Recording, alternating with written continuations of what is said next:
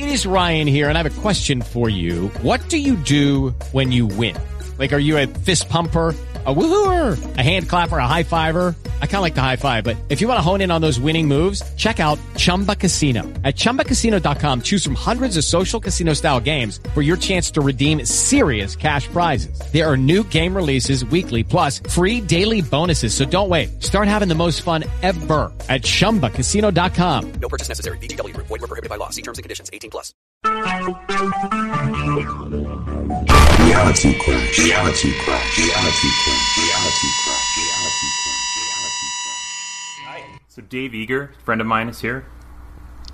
Well, I mentioned, he said that you have affiliations with, Watchtower type thinking, but I mentioned along the way that this doctrine of eternal hellfire, and I mentioned that I don't believe it's just for God to punish a finite sin with an infinite punishment. And so you'll notice that when we talk about a lot of these subjects, I tend to take these middle positions that aren't discussed very often. And so I don't agree with the traditional Christian view that that God punishes people all through eternity for their sins in this life. I hold to a middle position between annihilationism, which is what the Watchtower and the Seventh-day Adventists would believe in. Okay. There's a lot of Christian terminology that people that are not quote-unquote Christian are not familiar with, because the Watchtower uses different terminology. But that's what Christians call the view that the Watchtower and Seventh-day Adventists hold to, and also like Christadelphians. Have you ever heard of a Christadelphian? I have not. Okay. Well, they're a 19th century religious sect that has a remarkable number of commonalities with Jehovah's Witnesses. They called Jehovah's Witnesses Bible students originally when they had Pastor Charles Taze Russell. They weren't called Jehovah's Witnesses back then. Yeah. But anyway, I hold to a middle position. I actually believe that there's a literal hell, and like the Roman Catholic Church, but I don't believe it's eternal. I believe that I actually believe that creation is eventually dissolved, and so that would mean that because hell is a created place, it would be dissolved too. So we were talking about that in the background. Why do you believe that hell is a literal place? I don't know if that's really been if that's really discussed in the Bible. I think it was more something added on by the Catholic Church to scare people. Yeah, or that probably has to do with Roman beliefs. That has to do with a larger subject called cosmology. That the Watchtower. You know what cosmology is? Not really. I haven't heard. Okay, that has to do with the structure of reality. Okay, the big picture, everything and how God formed it. The stars, the sun and the moon, heaven and the underworld. But you have to understand, in the ancient world, and this would be true in a Judeo-Christian tradition up until the time of the Protestant Reformation. People believed that there was a literal underworld. It was a cavernous region. It had different compartments. You can see where the Greeks talked about, this lower compartment of Hades called Tartarus, and they believed that the Titans there, were being punished. Are you familiar with that? Yes. Not 100%, okay. But I'm familiar a little bit with Greek beliefs. Similar to the Romans, they just changed the names around. I always thought that the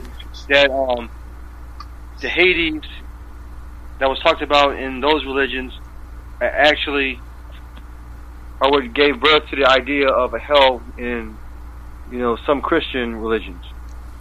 Yeah, but see, there's a problem there because hell and Hades are two completely different things. That the Christians confuse those.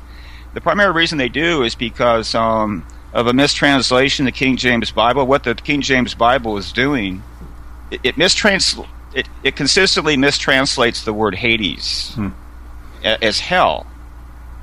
And hell is a completely different subject. And where do you get that idea from? Now, which ideas? That the word that hell and Hades, I always looked at them as being synonymous. I'm aware that the English language is somewhat of a weak language compared to other ones, and that many words can't really translate over correctly. But I always thought they were just similar terms for each other. Well, no, that actually comes from. I mean, it's actually a fact that you can prove that the King James is actually translating the Greek word Hades as hell, and that's a mistranslation. I mean, that's an actual fact, and you can look up the word, But I mean, I'm trying to look at the bigger picture. So, in the ancient world, and this is another fact. I mean, there's no scholars that disagree with this. They all these different civilizations, they had basically.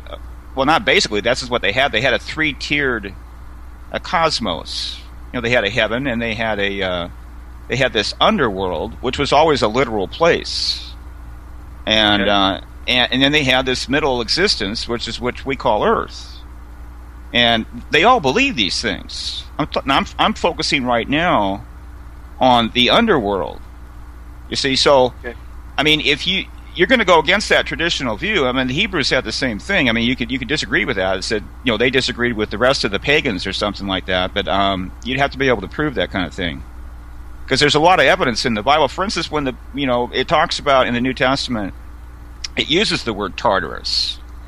And so what Peter needs to do, he needs to let the reader know that we don't believe in the pagan view of Tartarus. But he never does that. Just like with the word demon, they have the word daemon, and I mean, to a significant degree, the Christian view of a demon it has a lot of commonalities with the Greek concept of the daemon. The same thing with it, the word Hades. Where does he come out and actually tell you? Because the doctrine of soul sleep. That's largely based, maybe you can agree with me, it's largely based on the Old Testament, not the New Testament. I mean, you have what's called proof text, where people try to use to prove these things. And if you make a list of them, you'll notice that most of the texts are actually from the Old Testament. Would you agree with me on that? Most of what texts are from the Old Testament? The texts that people try to use to prove what's called soul sleep. You know what soul sleep is, right? No, what is soul sleep? Well, that's the view that that when you die, you don't go to an intermediate state. This is what Jehovah's Witnesses believe, so this would be your view, I'm assuming. You don't go to an intermediate state. Okay, the traditional Christian view, based on Luke 16, is that in the intermediate state, the soul descends. It moves from point A to point B. As it talks about in the book of Ecclesiastes, it actually descends into the underworld, and then it goes into what Jesus talked about in Luke 16 would be Abraham's bosom. Now, there's a rational reason to believe this kind of thing. If you go back to the book of Ecclesiastes, if you look at Ecclesiastes 12:7, he says that when the body dies and goes into the ground, it says that the spirit returns to God who gave it. The spirit returns to God who gave it. So the spirit is going up, because in the ancient world, they had a clear concept of up and down. Earth was down and heaven was up. So the spirit is going up, and it's going back to God with who it originally resided. Okay? So if that is true, how can you take the soul and deny that it's going down? Because the spirit is going up. And so if you're going to interpret the text consistently, you're going to have the soul as a literal thing that's descending. It's going down, the spirit's going up, the body's going into the grave. Now, this is the concept that man is a tripart being. Do you have a problem with that? He's made up of three different components. I've heard similar to that before. I should also note that I do have a Jehovah's Witness background, but I'm not an active member of that religion. Just so I don't speak for all of them, but I am familiar with the beliefs and teaching. Yeah, so you're not in That's good all. standing with the Watchtower Society. I won't say I'm in bad standing. I haven't been I'm just inactive. I haven't really been active with them for a number of years. Okay. I haven't been. I'm not excommunicated or disfellowshipped or anything. Just Okay. not really active. I'm sure that's my parents, and I guess actually most of my family are actually Catholic. But I'm sure my parents would wish I was more active. But Mhm. But as far as what you're saying, so the belief really isn't that the soul or the spirit is when it goes back to God. It isn't that it's like a separate piece of you. It's basically, it's believed that it's the power that gives you life. So it's not really it's not looked at as being a conscience part of you that leaves you. If that makes sense to you. Now I understand that most other Christians believe something a little bit different, but in their sense of it, it isn't. It isn't a part of you that you're aware of what's going on around you. It's looked at that you're here just physically with your body, and if your body dies, then you die, and you don't remember anything or you don't know anything after you die. Now you have the possibility of coming back to life, but there is no other part of you that's sorry. There is no other part of you that exists in any other type of entity. Well, how do you explain? How do you explain in Ecclesiastes 12:7 where it says that the spirit returns to God who gave it? How do you explain that? Hold on, where's my phone? Ecclesiastes 12:7. Uh-huh.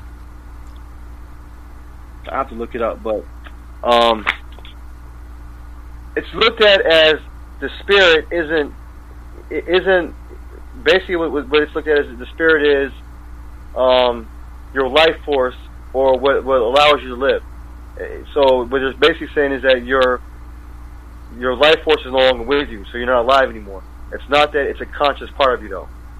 But okay, if you look at the text there, I'll look at it. I wrote it down. I have a Bible in front of me, but I know, but it says that you got to ask yourself this question: where was the spirit before the body was formed?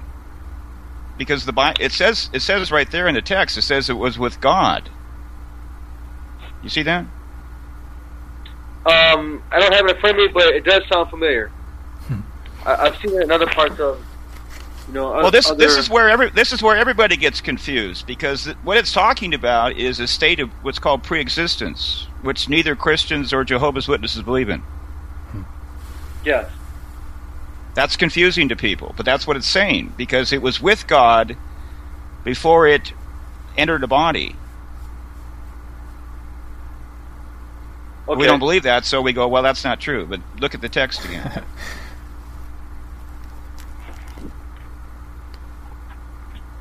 It came from God and goes back to God. That's the simple concept that you want to kind of wrap your head around. Yeah, I hear you. I'm writing this down. It's interesting. I have to look at that scripture a little bit more and some of the other ones that related to that scripture. Mm-hmm. What was the name of this church you said that was in the 1600s? Christadelphians? Yeah, they don't call themselves a church. I'm not sure what they call themselves. Christ. It's kind of like the word Philadelphian, but Christ at the beginning. You could find it on Wikipedia.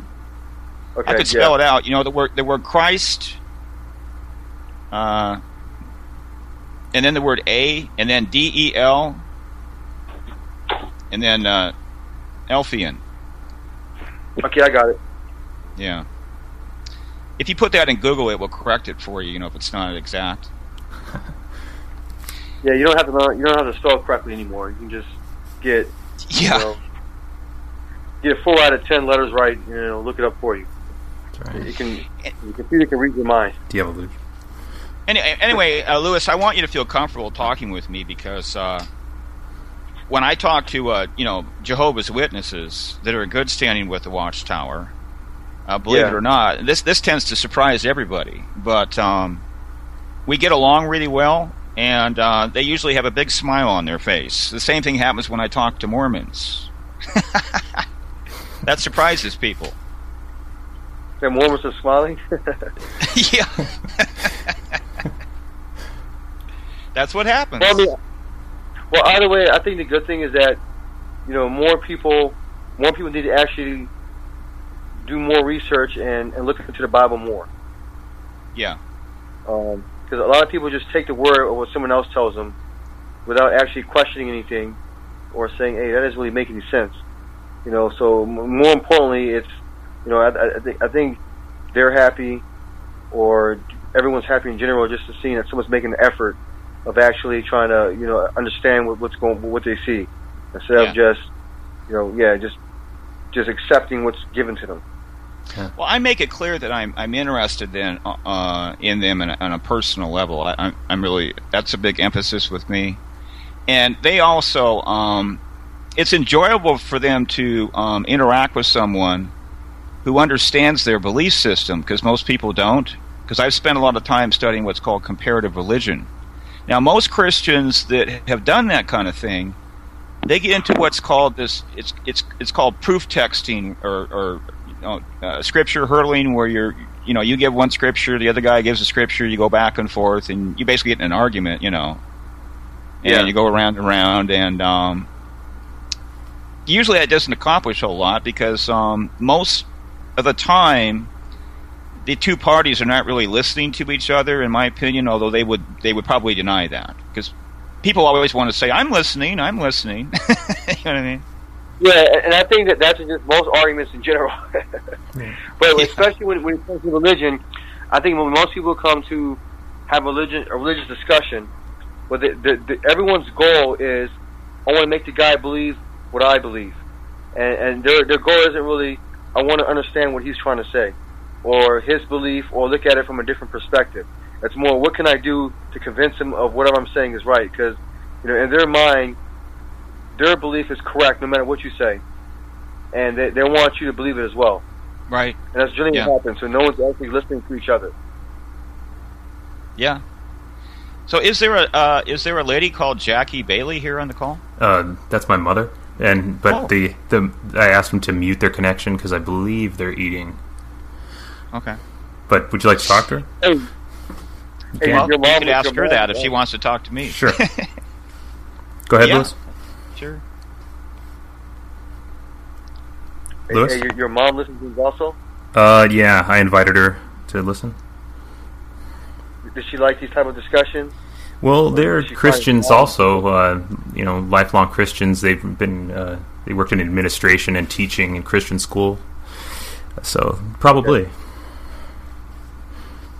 So, do they attend a congregational church, Robert? They do, in Sierra Madre, California. Uh-huh. All right. I'm texting her on the side, so... Well, yeah, I'm assuming it must be a relatively conservative congregational church. It is. Because, like I said before, I mean, they have had a lot of problems with being, quote-unquote, liberal, historically. Okay.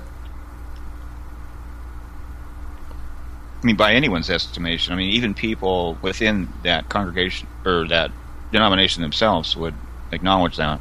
Okay. Well, Dave, I was a little curious. What actually made you decide to, to study this subject more in depth? Most people really don't look into it. Most people look at it as something that's very confusing, and I'm just not even going to bother to look into it. Looking into what specifically? Religion, origin of everything, stuff like that. Christianity. Like, did you have a very religious background as a child, or is it that you didn't have anything at all, so you decided to look into all of it? No, I was growing up in a liberal Episcopalian family. That's what they called them in America. The Anglican Church, the Church of England. They called them Episcopal Church. Yeah. And I was an altar boy every Sunday. Twice, I did 2 different services, and I would refer to that as apostate Christianity. You familiar with that term, apostate? Yes. But I do believe. Well, we run into terminology problems because you're used to or you're more comfortable with terminology from the Watchtower, and Christians use different terminology, and even the word Christian is a bit of a problem because mean, when you were in the Watchtower, I mean, like everything was going good. I mean, did you acknowledge that you were a Christian, or did you say that Christians were someone other than Jehovah's Witnesses? What did you believe? I mean, because the word Christian is in the Bible. I mean, how can you say you're not a Christian?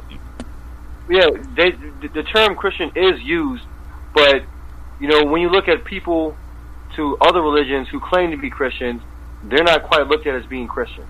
Because the term Christian, Jehovah's Witnesses are very, very literal when it comes to the Bible. Everything is strictly from there and nothing else. If it says this is what happened, this is what happened. There's no, a lot of other Christian organizations add a lot to it. All the major ones have added, either pagan celebrations or other ideas. They've allowed themselves to be. They've allowed these different ideas to come into their organization or to their beliefs, and they've adopted them as their own.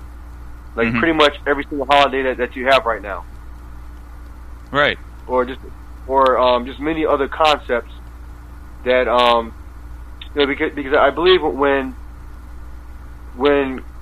Christianity was first, I guess when it was first building and becoming stronger, a few hundred years ago, what many people did when they were trying to recruit or trying to convert other people was they found it easier to just adopt the other people's, I guess, beliefs and try to twist it a little bit into their own. So it made the transition easier. And so Jehovah's Witnesses look at it like you have to try to shed all those other ideas that have crept into Christianity and look strictly at what the Bible says. And that's why a lot of people look at them as being fairly odd, because many of their beliefs and ideas don't really fall in line with, other Christian organizations. So they look at themselves as being, the term that's used is they look at themselves as being a revival of the original Christian congregations that, the ones that they wrote about later on, and the ones that what's that guy's name? Peter? No, the one that.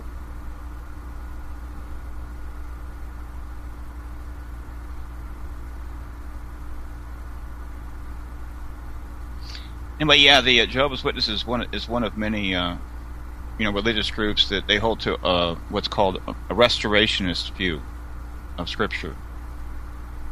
I actually hold to that view myself. That's what it's called. When you said revival, that's what it's called. They believe, like I believe, that at some point, there's quite a few groups that believe this, by the way. That they fell away from the apostolic teachings. Oh, Lewis just dropped out. Are you there? Did he? Robert? Okay. Yeah, he'll probably be back. Let's see. Let's give him a call here. Hopefully it wasn't intentional. No, I don't think he's not that type of guy. Cool. It looks like my phone went into some kind of battery mode where we cut everything off. That'll happen. Yeah, so they don't look at other organizations as being Christian. They only look at themselves as really being like real Christian. Right. That's important to get out on the table initially, because it kind of causes some confusion. I mean, so you don't have a problem with the the word Christian, applying it to yourself or them, but it's kind of odd to most people because they don't use the word Christian, and yet they acknowledge themselves to be Christian. So it does create some confusion, because they call themselves Jehovah's Witnesses, and they didn't originally call themselves that, correct? Yeah, that's correct. The name has it's changed a couple times over the past 150 years or so. Whenever what's his name? The judge's name. Well, we're talking about Rutherford was the second president of the Watchtower. We're talking about Charles Russell, Pastor Russell. They were called Bible students back then. Remember? Yeah, something like that. And sometimes some people call them like Russellites, I believe, also.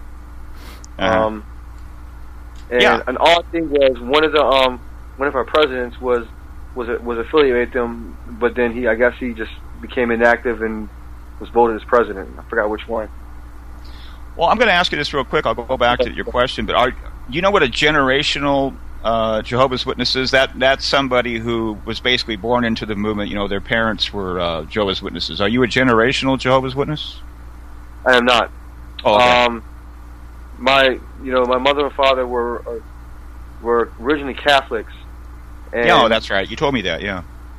And I believe it's when, and they, I guess, were considered generational Catholics, but they weren't very strong in that religion. I think it was after my father left the military that, he started talking to them when they came around more, and he decided to join them. Mm-hmm. But I think those who are a little generational, a lot of their family are also Jehovah's Witnesses, and they support each other and the idea and that in the teachings and beliefs. But like for instance, in my case, because my parents were the ones that first decided to become Jehovah's Witnesses, a lot of the family, our family on both sides, kind of looked at us kind of odd, and it kept us at a distance. Mm-hmm. They're so it's a little bit different. Mm-hmm. But do you notice something different about those who were born into it, as opposed to those who have, I guess, converted later on? Do I notice a difference? Yes. Not necessarily. Okay. Sometimes it's a good thing to not be a generational Jehovah's Witness because you have more zeal. Because you just kind of, there's a human tendency to kind of accept your environment. But if you lived a very sinful life and you made significant changes from that, a lot of times that can result in a person that's more zealous. Yes, for biblical. I guess because that person led a more led a life that was, I guess, more sinful and caused more problems. And then looking at saying, you can look at it and say, if I'm avoiding all the problems I had in the past because I'm living a cleaner life. Yeah. So that might make you more zealous. Well, when you're born into something, whatever it may be, say if you're the son of a king, you tend to take things for granted. That's human nature, Yeah, that's the point.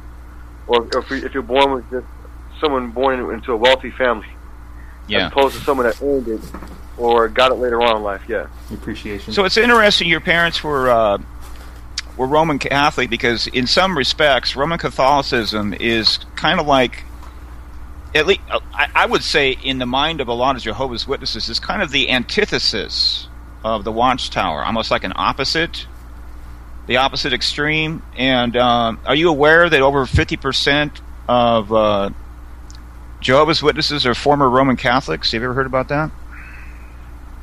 I'm not familiar with that statistics, but I would believe it, and that pretty much is true. That they don't actually talk about other religions, other Christian religions by name, or say they don't ever say like Baptists are this way or Catholics are this way.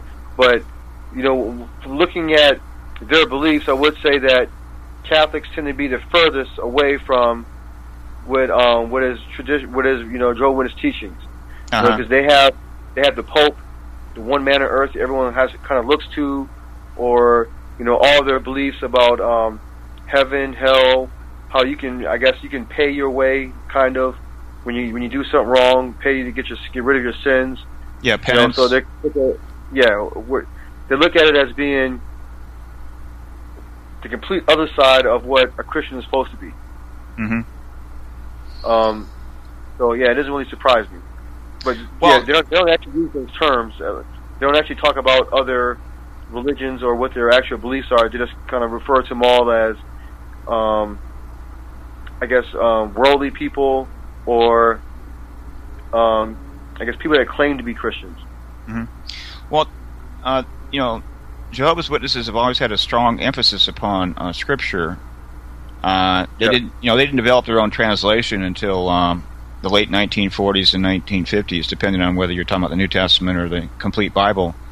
And originally they used the King James Bible, and then they began using the 1901 American Standard Version. But the Roman Catholic Church traditionally is the exact opposite. I mean, not only did they take the Bible away, but traditionally as far as the so-called laity, the people in the pews, they have de-emphasized Scripture consistently right on down the line. Yes. We all know this. And that's probably why many Catholics convert over, is because, they're probably, if a Christian is supposed to be based on the Bible, they look at it as, why is it that it's being taken from me, and why do I have to believe your interpretation from it? Especially during that time period where, you can get in major trouble if you even found with the Bible. This is back, I guess, during medieval times or something. Yeah. And so you kind of don't. No one actually trusts anyone that says, "Just believe what I tell you." You're not allowed to look at it for yourself. But then when someone actually says, "I'm going to teach you what it actually says," it makes you more. I guess you have more faith in that person or that belief or that religion.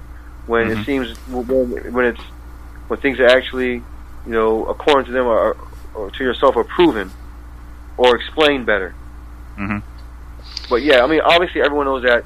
I'm not sure if anyone here is a Catholic, but there's a lot of holes in what they're saying. A lot of things that are major contradictions to each other. They just don't make any sense. Mm-hmm. Well, the Roman Catholic Church is the largest quote-unquote Christian denomination, and so just because of the sheer head count, because there's so many people, and you have a lot of generational Roman Catholics going back a number of generations, you have a lot of potential converts there. So if you go door to door, there are people there that can be potentially converted, and they have never been confronted with a strongly biblical view with an emphasis on Scripture.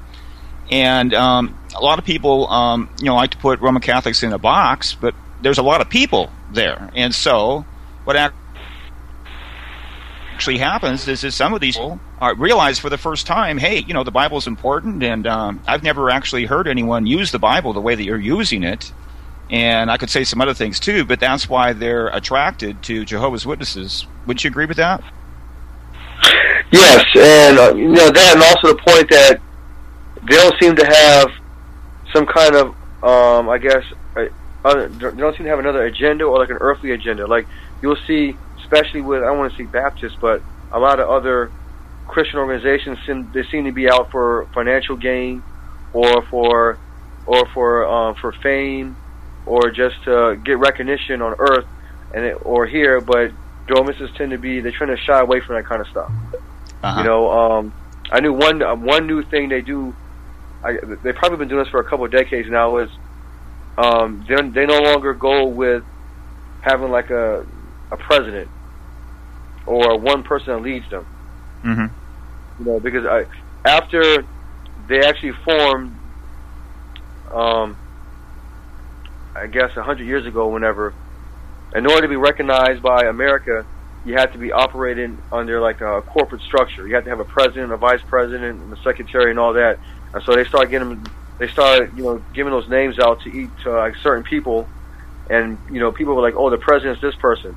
But now they're trying to do away with that and to say it's the governing body, or the collective or the group of elders came up with this idea, because it seems that compared to other religions, they're not for self gain. So it's a combination of, it looks like these people don't actually want anything from you, except for, I guess, your participation in, their studies, and they do use the Bible a lot more. They do go into history a lot more, and try to prove what's being taught as compared to other religions. Like you said, that try to remove the Bible from all of it. So it's complete opposite. Yeah. What I like is the emphasis on the word elders, because that's a biblical concept, and you'll actually see, because most Christian churches are oriented around, these would be the Protestant ones, oriented around a pastor, which I don't believe is a biblical term. It's mistranslated, and it should be the word shepherd, which it's translated other places in these same Bibles.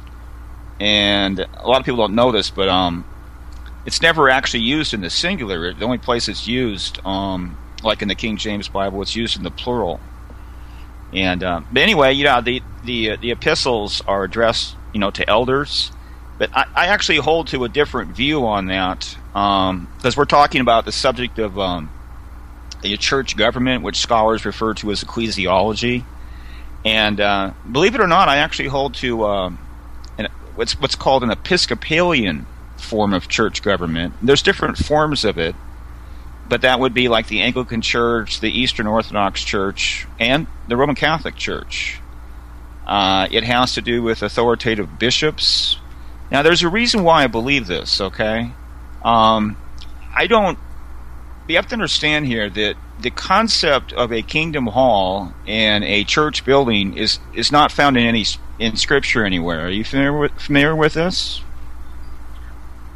I understand what you're saying. The Bible does say anytime there's a group of believers, together, my spirit will be with them. So, but I do believe that they did have like meeting places, but it wasn't really given a title. I don't know if it was ever given like an actual title. And a lot of stuff that Jehovah's Witnesses do is because they're trying to be recognized for, I guess, legally.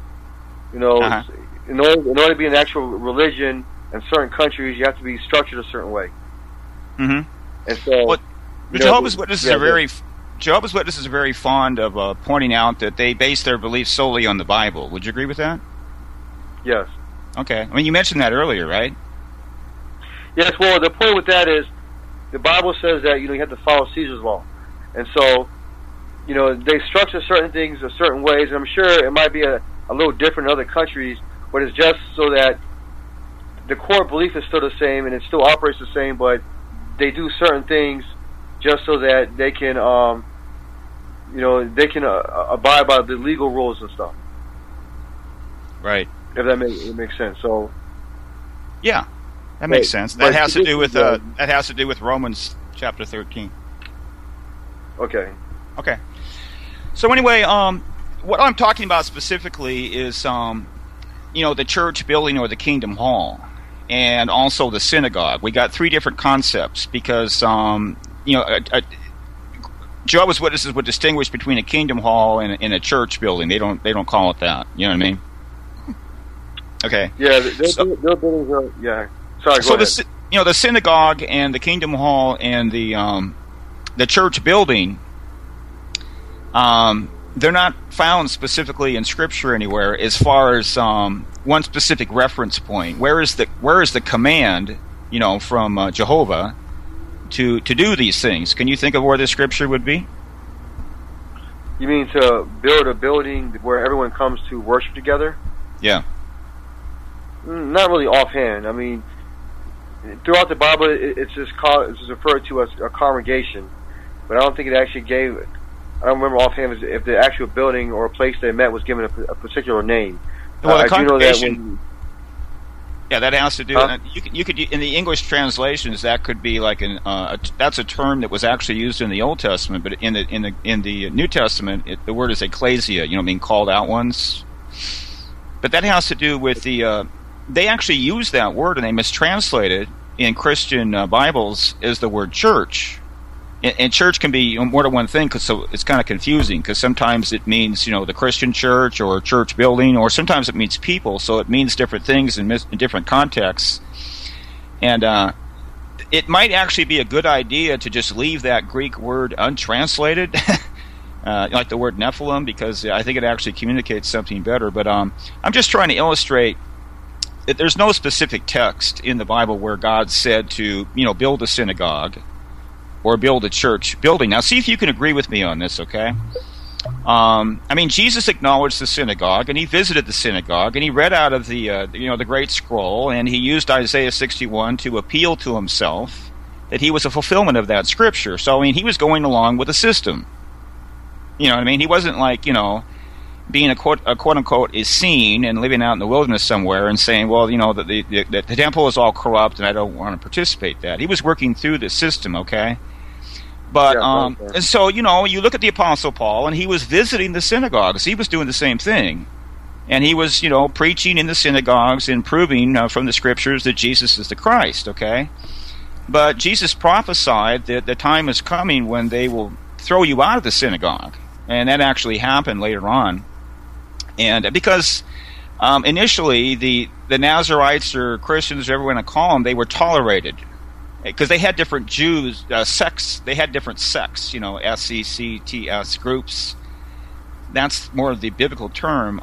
They had different sects in Judaism, and they were tolerant of the Christian sect, even though they had, they had a different Messiah. You know, that was the big problem with them. But they were tolerated. Then there was a time when they ceased to tolerate them, and so. Would you agree with me that the early Christians met in the synagogue? I mean, you wouldn't have a problem with that, right? They met in the synagogue? Yeah. I mean, it sounds logical.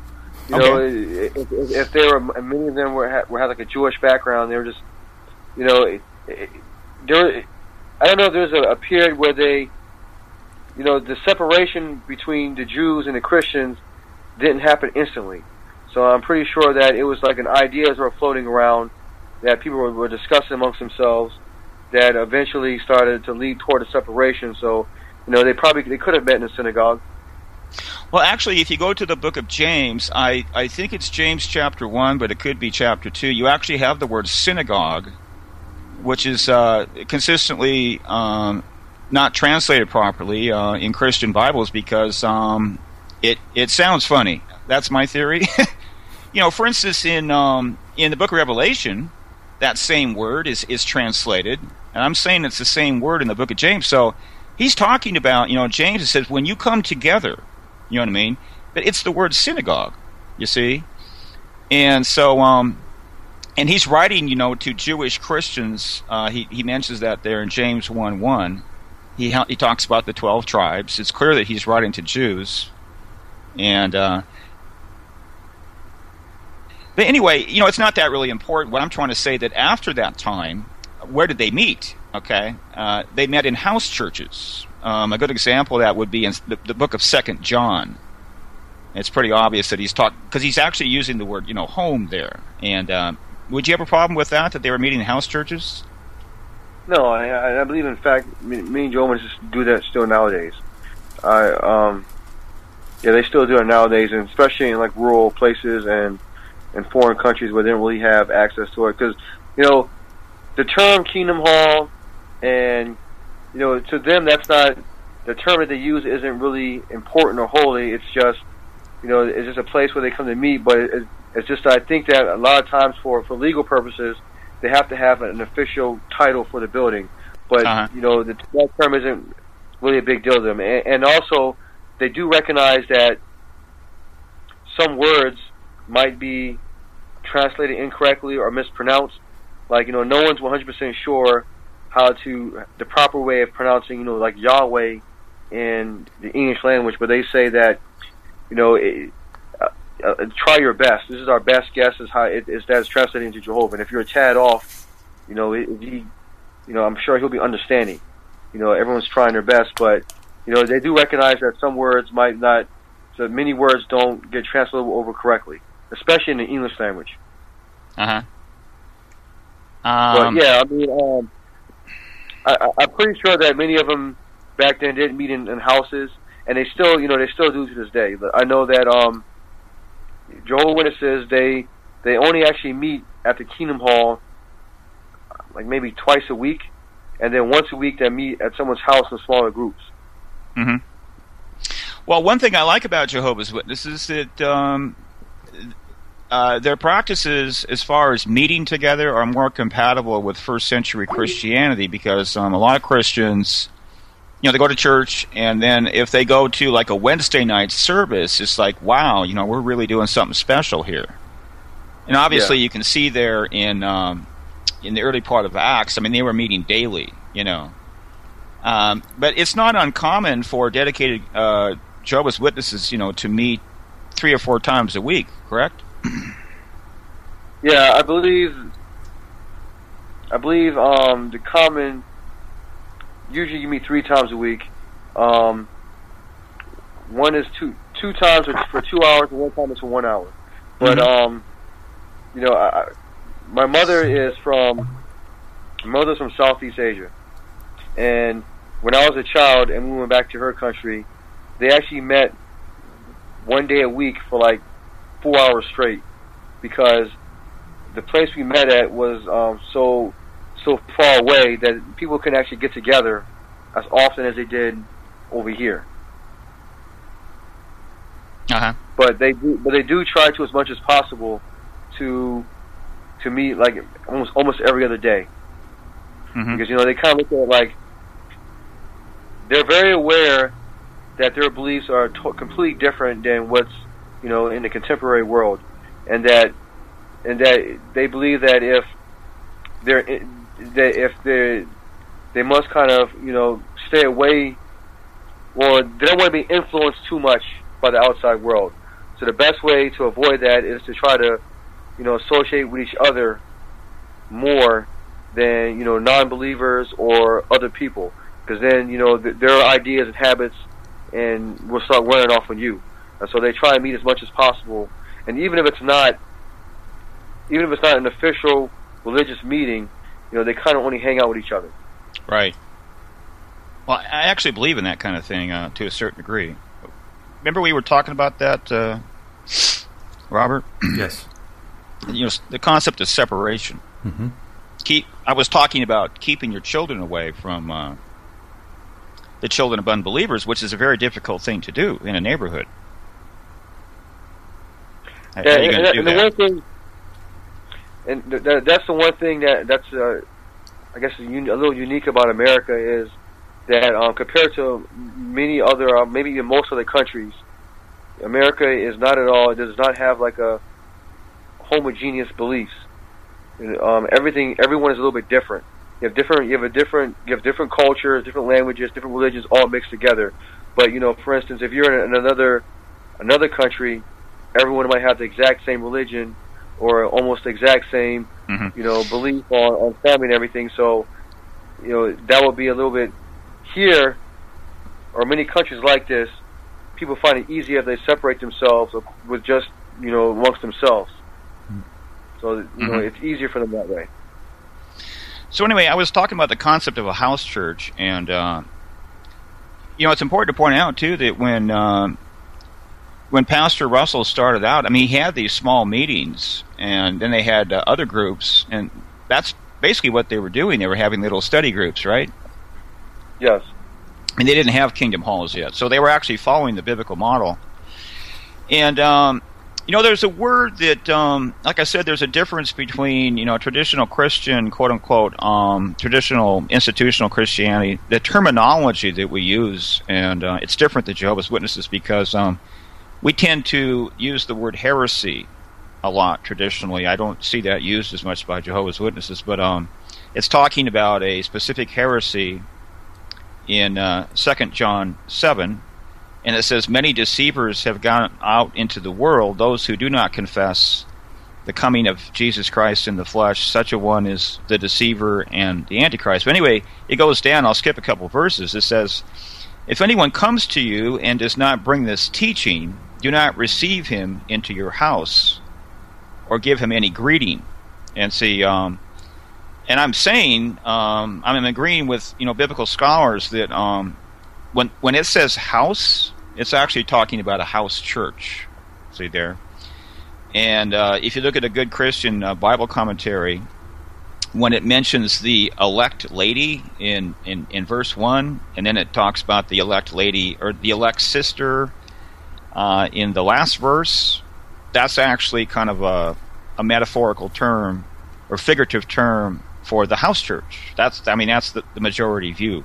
It's not talking about a specific woman, And but I think a lot of Christians get that confused. They would actually think that that's a Jehovah's Witness coming to their door. Don't let him in your house. You know what I mean? When it says, "Do not receive him into your house or give him any greeting," I'm pretty sure about that. I've done a lot of research on that, but that's why it's important to have the kind of the historical context, because it actually helps to utilize that to interpret Scripture. But no, that's not talking about someone that has different views. When you open your door on Saturday morning and you got a Mormon standing there, and that doesn't mean you're supposed to shut the door or not invite him in. It's not talking about that. It's talking about a house church, and it's actually talking about a specific one in that epistle there. And so, but anyway, that's the concept of a house church there. So, okay. And so anyway, I disagree with the concept of a governing body, even though they have elders. Is because I'm not real big on bishops as far as plural. Okay, the concept of a plural bishop, because the Scripture is kind of ambiguous about that. It can be translated as overseer. It depends on the translation. But what I would like to mention is something that you really don't hear people talk about, whether Jehovah's Witnesses or Christians, is in the early church you have a different church model. And this has to do with church government, where you actually see that that the Apostle James, and I'm going to say that he's a bishop, okay, but he was preeminent in the early Christian church, because obviously, like Roman Catholics, they think that it has to do with Peter. And most, Protestant Christians, they think that Paul was the primary apostle. But if you look at the important church council there in Acts 15, where they were actually determining whether or not the quote-unquote Gentiles should keep the Torah, the law of Moses, which is kind of an interesting subject in itself, because why are they doing that? Well, it's because there were Jews that were keeping it, and we don't talk about that in Christianity very much. They didn't say that was a bad thing. They kept right on keeping the law of Moses, and they never said don't do that. We're talking about a church council here in Acts 15. Okay, so Peter was present there, and Paul was present, and they suggested things. But James made the decision by himself. He actually found like a pope. The word pope means papa, or father or something like that. But he was a preeminent bishop, if you want to use that kind of terminology. But he had superior power. So he was elevated above the rest of the apostles. So this is kind of like a foreign concept to most people. But if you go back to the text, you have to read through it, and you'll see that he actually made the decision by himself. In other words, he considered, their words, but he made the decision by himself. So that's what that is based on. So, you have, I hold to what's called, a local church type government. And what I believe in is once that local church gets large enough, then you simply you multiply that, and you actually never build a church building. This is the ideal model. You know what I mean? I'm trying to go follow Scripture very closely. But if we ask ourselves this question, technically speaking, is the concept of a kingdom hall or a church building or a synagogue, is that found in Scripture as far as God ordaining that? And the answer is no. Okay, so right away we've got a problem with Judaism. We have a problem with Christianity. We have a problem with Jehovah's Witnesses. Because Orthodox Jews are a little bit different because they have supplementary texts and traditions. But the concept that my belief is based solely on the Bible. And there's many examples where you can easily undercut that and show that's not true. Because the concept of a kingdom hall is not based on Scripture. That's a tradition of man, and Jehovah's Witnesses would feel uncomfortable with that, because when they talk about traditions of man, they're always talking about Christianity. And Christianity has many, many traditions of man. I agree with that. But everybody has traditions, and we all need to recognize that. And they're not all from the Bible, Because I tend to kind of pick on Christians a lot and point this out, because I talk to a lot of Christians who claim that their beliefs are based on the Bible, but obviously they're not, because their Bible itself is not based on the Bible. That's probably something you're unfamiliar with. Go ahead. Whoa. Yeah, I understand what you're saying, and you have a point, but the way it's kind of looked at it is, it's more than just looking at the Bible. It's looking at the source of the Bible, and so the source of the Bible is supposed to be that it was inspired, by God, and so it's actually believed is the Bible has rules and it has historical value, but as time goes on, especially amongst Jehovah's Witnesses, it's believed that God is actively kind of guiding them toward what He wants them to do. So in that sense, there's going to be some things where are gonna kind of evolve from exactly what happened in the biblical days. So because it started off as Jesus, and then it grew from the apostles, and then Christianity grew larger and larger, and so you have to look at it as not really that. When I say that they follow strictly from the Bible, what I mean is like certain things, like when it says you can't be gay. Isn't that called compromise? Huh? It's called compromise, I believe. Yeah, or some people try to change certain things, like women can be ministers now, or the way you treat each other is one thing, but I guess the beliefs grow as time goes on. God says that I will. Something says I will make as the end nears, I will illuminate the light better. So, or something like that, where you can understand more and more as time goes on. So it's not really that. It's not really looked at that they're adding to the Bible. It's more that more that God is kind of directing them. The Bible's where it started, if that makes sense to you. But the Bible is supposed to be inspired by God, so more than the Bible, you're supposed to kind of look toward God. And that's kind of where it's all based off of faith. Right. Well, the passage you're talking about there is in the book of Proverbs, and I forget where, but it's the concept of new light that the Watchtower governing body they get new light. I mean, they have acknowledged that they've made mistakes. You aware of that? But they get new light, fresh light. Right? Yes. Okay. I mean, there's a concept. It's called progressive revelation. That's what it's called. Yeah, and that's the part that makes them a little bit different than other religions. That they actually will come out and say that our understanding of this topic has changed. They'll say like originally it was okay to like smoke cigarettes and do certain things. As time went on, they're like, we don't think you should smoke anymore. We should all kind of stop that. Or I think that they used to also celebrate like Christmas and a lot of major holidays. And as time went on, they started looking more and more and say like, we should stop doing this. So it's more, it changes a little bit because of that, because their understanding is, because the governing body, the concept is that they're directed, from God or from the Holy Spirit, and so they understand things, better as time goes on. Well, they actually claim. Yeah. They actually claim to be a prophet. It's like a collective prophet. You understand that concept? I've never heard that term before, but it sounds logical. The way it's described, I guess you could describe it as that. Mm-hmm. So I mean, so as far as so some of the terminology that's used nowadays could potentially change 10, 20 years from now.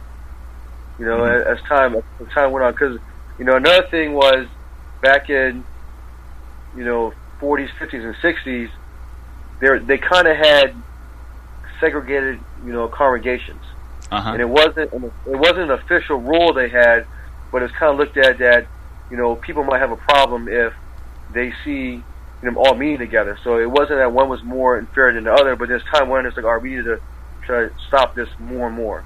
We need to more we just do away with certain things, and that's just one thing that you will never see another religion do is actually admit, or we were wrong with this point. They'll try and change their definition. Like the Catholic Church is now trying to say that hell isn't actually a literal place anymore. It's just how you feel because God's not with you. When people start what God is, they're saying that hell is a personal torment because of the absence of God, not knowing in your life or something. Because so many people question him, like, where does it say this in the Bible? Where does it say you get burnt? Where does it say you can do this and that? And then they try to move away a little bit where they say, all right, it's not actually based on the Bible; it's just more tradition. So the concepts are going to change. And again, that's all based off of faith. If you want to believe, that it should change or not change, do you have faith that these people are being guided by God?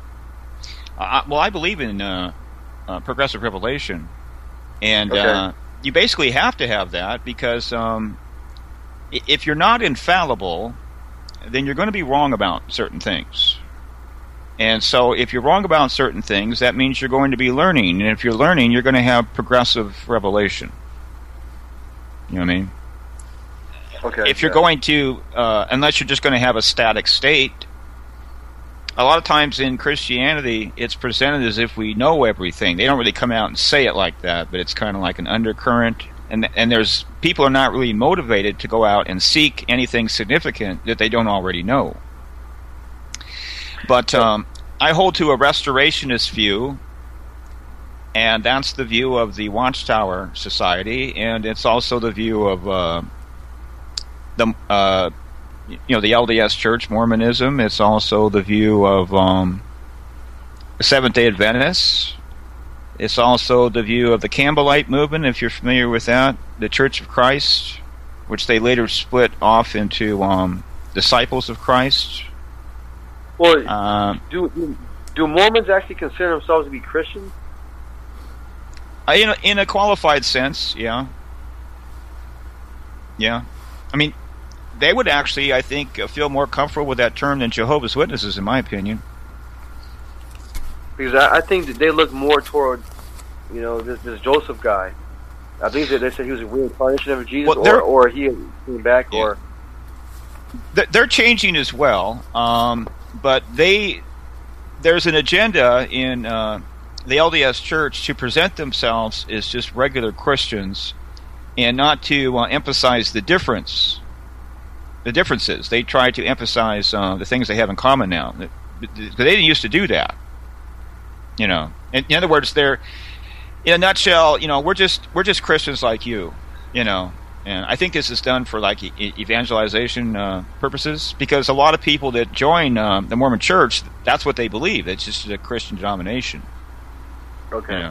And, well, on a tangent, one thing I kind of found odd was that when Mitt Romney was running for president, that there wasn't more emphasis on people questioning the fact that he was a Mormon. Yeah. Yeah, people don't have as big of a problem with it as they used to. I mean, Mormonism has a very strange past, and you have to do a lot of research. When you research, it just keeps coming and coming and coming. It's just one strange thing after another. Yeah, they do have a lot of this odd things with them. I mean, their beliefs have changed drastically, and I think a lot of times their beliefs actually changed because, not because, in my opinion, not because they were evolving, because they were understanding things better. I think their beliefs were changing because they were kind of coming under too much. I guess the outside world was looking at them too strangely, multiple wives, or the belief about the origin of certain races. I think that it wasn't that they just didn't want any more trouble, and they was like, okay, we're going to change our beliefs. Dave, how does the Bible address that issue of multiple wives? I'm going to surprise. I'm going to surprise Lewis on that, and also any new Christian that's listening to this. I've talked a lot about culture in the past, and I've mentioned it recently, that we're all basically products of our culture. And in Western culture, whatever your belief system is, unless you're actually a polygamist, you have an inbred prejudice against anything having to do with remotely with polygamy. Whether you want to admit that or not, that's actually true. You don't have any kind of you have a negative view towards the subject. Okay? So I've talked about, Christians who claim that their beliefs are based on the Bible. Okay? Well, the Bible is silent on the subject of polygamy, in my opinion. I mean, you have to produce some evidence that this is not true. As far as any kind of admonition against it, there's actually an easy way to prove this, and that's the related subject of concubinage. Having a concubine. You will notice if you look at people not doing this because they just have a negative prejudice against it, that the Bible says precisely nothing that's negative against concubinage, which is obviously a form of polygamy. There's no text in the Bible at all against this. So I've actually said that the best case that you could make is that we have lost scriptures that address this, and they're gone because people firmly believe, well, I don't believe in concubinage. And I've actually said I don't believe in it either, which would surprise people, but I can't base it on the Bible. So now we're off and running. We could go off on a different trail, and I explain that, Dave. I've done this before, okay? But there's only one text that you can use or try to use against polygamy. I mean, well, you can use. I mean, people try to use, like Genesis chapter. What is it? With Adam and Eve, it must be he's talking about they will be one flesh. Well, that doesn't work because you have polygamy later. But the primary problem that Christians have is not thinking for themselves, but just repeating what they've heard. Now you can tell that because they repeat this little phrase that they've heard somewhere, and they're not investigating the subject, and you can tell that because they're just repeating it. And here's the little phrase, okay? In the past, God used to wink at polygamy. Have you ever heard that before, Robert? Yeah. Okay. Those Christians are unfamiliar with the text where Nathan approached David, who had sinned with Bathsheba, and rebuked him, and he said, why did you... he said, I would have gave you even more wives if you would have asked for me. I'm not sure where that's at.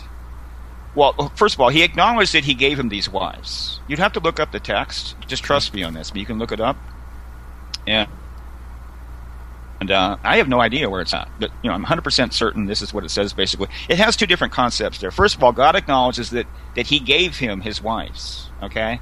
And secondly, it says, and this is the main thing, he says, I would have gave you even more if you had asked me. So you didn't need to take a wife of another man. And there's no question here that God is advocating polygamy. You got to put your head in the sand, okay? And so another way to really enforce this concept is the principle of a levirate marriage. This is very important, okay, because a lot of people would think that a levirate marriage has to do with the law of Moses, okay? Now, a levirate marriage has to do with the concept that you have to marry your brother's sister if your brother dies, like in battle or something like that. Because in agrarian culture, you'll see this in the book of Ruth. I mean, women, they didn't have any provision, and that's what was there for Ruth, so she wouldn't suffer from starvation. There was provision made in the law, and so it's very important in that culture to have a husband, so you could, for survival purposes. And this is one of the things that the modern Christian mind is failing to recognize. There are they usually think of sexual lust when they think of polygamy and the male, and that's an extremely simplistic concept. Anyway, what everyone needs to understand is the levirate law existed before the time of Moses, you see. So you have this individual in the Bible called Onan. You ever heard of him? No. Because this is the primary text that Christians try to use to prove that masturbation is a sin. I'm not saying it's not a sin. I'm just saying this is the number one text that they use.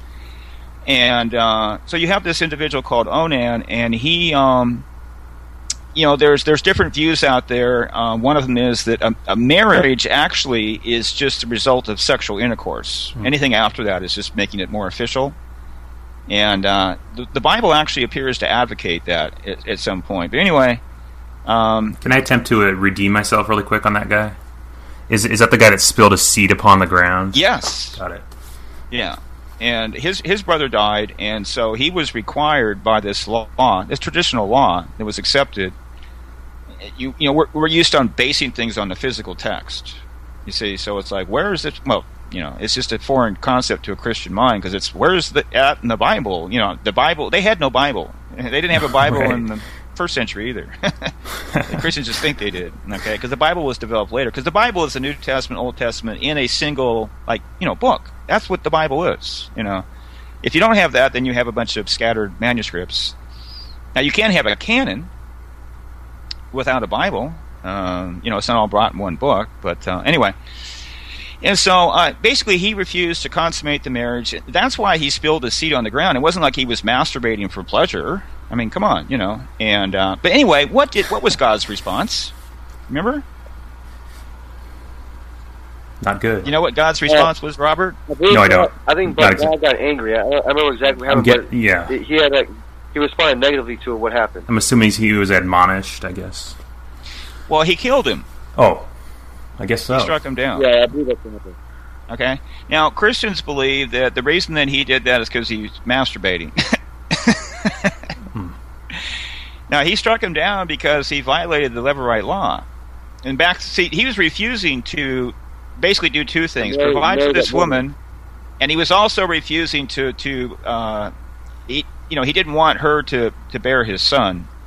You could surmise that from the text. But God took this very seriously, so you have to understand the big picture. It's not improper to say that God slew him because he refused to practice polygamy. Now, this is a problem because this is in total opposition view to the Christian view, who always looks at polygamy from a either very skeptical view or a very negative view. You know, when I say skeptical, I mean God tolerated it, but God didn't really approve of it. But he kind of that can't be true because of what God said to David. So at the very least, there, just based on that one text, with Nathan, the best case you could make there is that God tolerated it with with the king, but not with the commoner. One thing there's a lot of things that Christians never talk about. This is what I point out. I mean, they just never do because they never get there. Okay. And so one of those things is that the ratio of females to males in history. You recognize right away that I never heard anybody talk about that. And I'm talking about a Christian setting, because everyone assumes that it's 50-50. And I'm saying it's not. There is a significant difference. And there's more females historically. One of the ways to prove this is go to Indonesia or Africa. You will actually see more females there. Now you have to develop theories. Okay, why did this happen? Okay, they probably kill each other. Well, you have to come up with war, things like that. Okay, yeah. But see, if you're actually paying attention, I'm actually talking about the birth rate. See, I'm not talking about the head count, because the head count is different than the birth rate. There actually is more females being born. So if you're going to say that there's a 50-50 ratio, you're going to have to make up for that. So what you're going to have to do, you're going to have to scramble in order to salvage your 50-50 ratio and say, well, okay, it's all balances out because in Western culture, there's more males born than females, because we already know in significant parts of the world where they have dense population like Indonesia, they clearly have more female births. So I guess God must be making up for somewhere else. But is he doing that? No, because these same people, they actually naively believe that there's approximate 50-50 in Western culture. And that's not true either. Now, I'm saying that this is very interesting because in Africa, I'm making the claim that God sends more female souls, however you understand that, the soul and the origin of the soul like that. And I'm actually claiming that in Western culture, it's closer, it's closer to being 50-50. I mean, it's not 50-50, but it varies. And I'm saying that God is behind all this. And the reason he does that is I believe that this is a complex subject right now, but I don't believe that God approves of polygamy in Western culture, and I can't use the Bible to prove it, and I'll admit that, okay? So, but the good thing about that is that, everyone says, oh, that's good, Dave doesn't approve of polygamy. Okay, that's why I want to get that on the table. I can't use the Bible to prove it, but you have problems with polygamy. The obvious problem is if you take two women, then it's like you're taking, obviously a wife from another man. You see that, Robert? I mean, everyone has to admit that. You know what I mean? You would be, yes. So we naively assume that in the ancient world, because there was a 50-50 ratio, that there was a lot of men running around, because you have to acknowledge that polygamy was practiced, okay? So there must have been a lot of men running around. They didn't have any wives at all. I'm saying that's a very naive assumption. But I'm proposing that there was actually a disproportionate number of females to males, and God was in control. There wasn't a problem with that kind of thing, okay? Well, what I'd like to point out right now, because we have a prejudice towards this, is just recognize the fact that you've not heard this discussion, because that is what I call a pink flag. There's a pink flag waving. It's, okay, we got a problem here. It's time to do some research, because we're just borrowing beliefs. You know what I mean? So anyway, go back to the Bible. There's only one verse that Christians use against polygamy. And that is the text. I think it might be in Titus. If it's not, it's in Timothy. I think it's probably in Titus, where it says, an elder must be the husband of one wife. You familiar with that? Yes. Okay. Well, there was a prejudice there, interpretation, okay? Because you can take that and turn it around. First of all, you got to look at that. Is that verse acknowledging that people are practicing polygamy at that time? Because it's addressing this. First of all, let's take a step back. Is that text addressing the subject of polygamy? Everybody agrees on that, okay? So you can't use that text to prove that they were not practicing polygamy, because it's addressing that, okay? And so it was a practice in that day. Now, where in the text does it say that if you are not an elder, do not practice this? It's only talking about elders, right? It's just making a simple statement. Is the apostolic standard is that if you are an elder, the apostolic command is you to have one wife. It doesn't address non-elders like everybody else. It doesn't talk about that. Christians are twisting that text and trying to apply it to everybody. You see that, Robert? Yes, I do. It's twisting the text. Are we all? We're not all elders, are we? No. And so you ask yourself this question: where are the proof texts against polygamy apart from that text? I'm saying there aren't any. But the easy way to understand that is search for what the Bible says about concubinage that's negative, because I'm telling you, there's nothing, and that will start to open your eyes and go, I think we have something wrong here. I've got a list of pro. Got a list of pro scripture, a list of pro scripture, but not anti. Yeah. Well, Christians are making a lot of assumptions. Like I said, one of them is that there's a 50-50 ratio. Mm-hmm. But you also see a prophecy in Isaiah 4:1. It's clearly prophetic, unless you are a preterist who believes that all Bible prophecies fulfilled in the distant past. But it's talking about 7 women taking hold of a single man and wanting to, be wanting them to be their husband. However you interpret that, it's clearly talking about polygamy. And like I said, if you have a futurist interpretation that Scripture is unfulfilled, then there you go. It's talking about polygamy in the future. Now, whether that's talking about a single man, even if it's a single man in history, that's unlikely, okay? Christians are holding up an absolute position on polygamy, that polygamy is always wrong, and God never approves of it. So if you have one single historical example against that, now it's not an absolute position anymore. So now you have a quandary. Can you use Scripture to prove that this can't apply to a second person or a third or a fourth? Well, actually, the Bible does talk about polygamy in the future. It's just Christians are they're not aware of that. But that's a different subject. So that's my opinion, by the way, that the Bible does that in the future. You know what I mean? So how did we get on that subject? You asked me a question, right? I did. I said, what does the Bible say about multiple wives? But what I'd like to say is, we've talked a lot about self-examination on here recently, and everyone needs to look at themselves and just recognize, I have a personal prejudice against polygamy, because you do, okay? And ask yourself this question: is that based on knowledge, or something that you borrowed or heard here or there. I mean, ask yourself this question. Have you actually done any research on the subject of polygamy at all? No. Because most Christians never have. They haven't researched that. Most Christians don't even, they do very little study. They actually struggle to read the Bible, and they struggle to pray, and they actually struggle not to watch television, if you want to really give me a bad time. Yeah. But don't talk about that, Dave, because everybody's doing it. It makes us look bad. Well, I've come to the realization that multiple wives are okay, just in my own mind, aside from doing research. I'm glad to hear that the Bible agrees with me. Maybe it's the other way around. Well, go ahead. I'd like to say something quick about it. I don't know offhand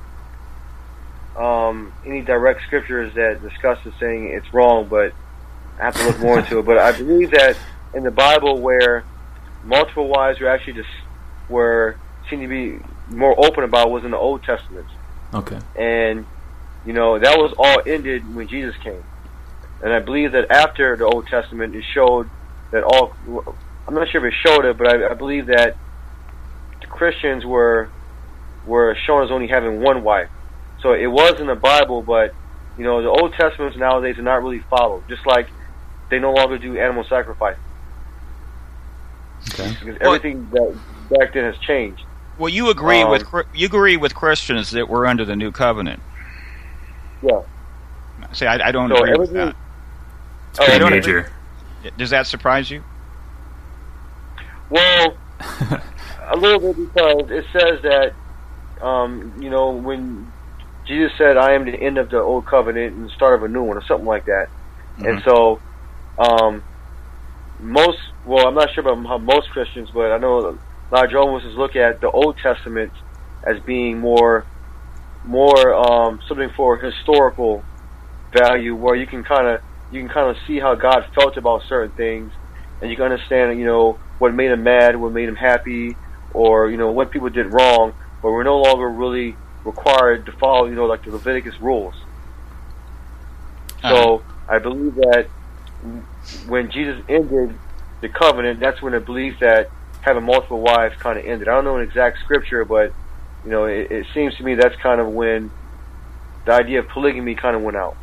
Well, yeah, that's a good subject there. Now, what I want to say is I do believe in the New Covenant, and I also hold to a complex view that the New Covenant was partially intact in the first century, which explains away these different verses where they do address it.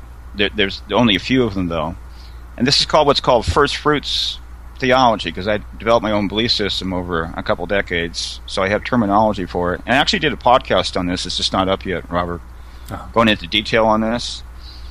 Okay, but what I'm saying is that the New Covenant is primarily future, and that's the historical view of Judaism. And the reason that I hold to that is because it has to do with the restoration of Israel.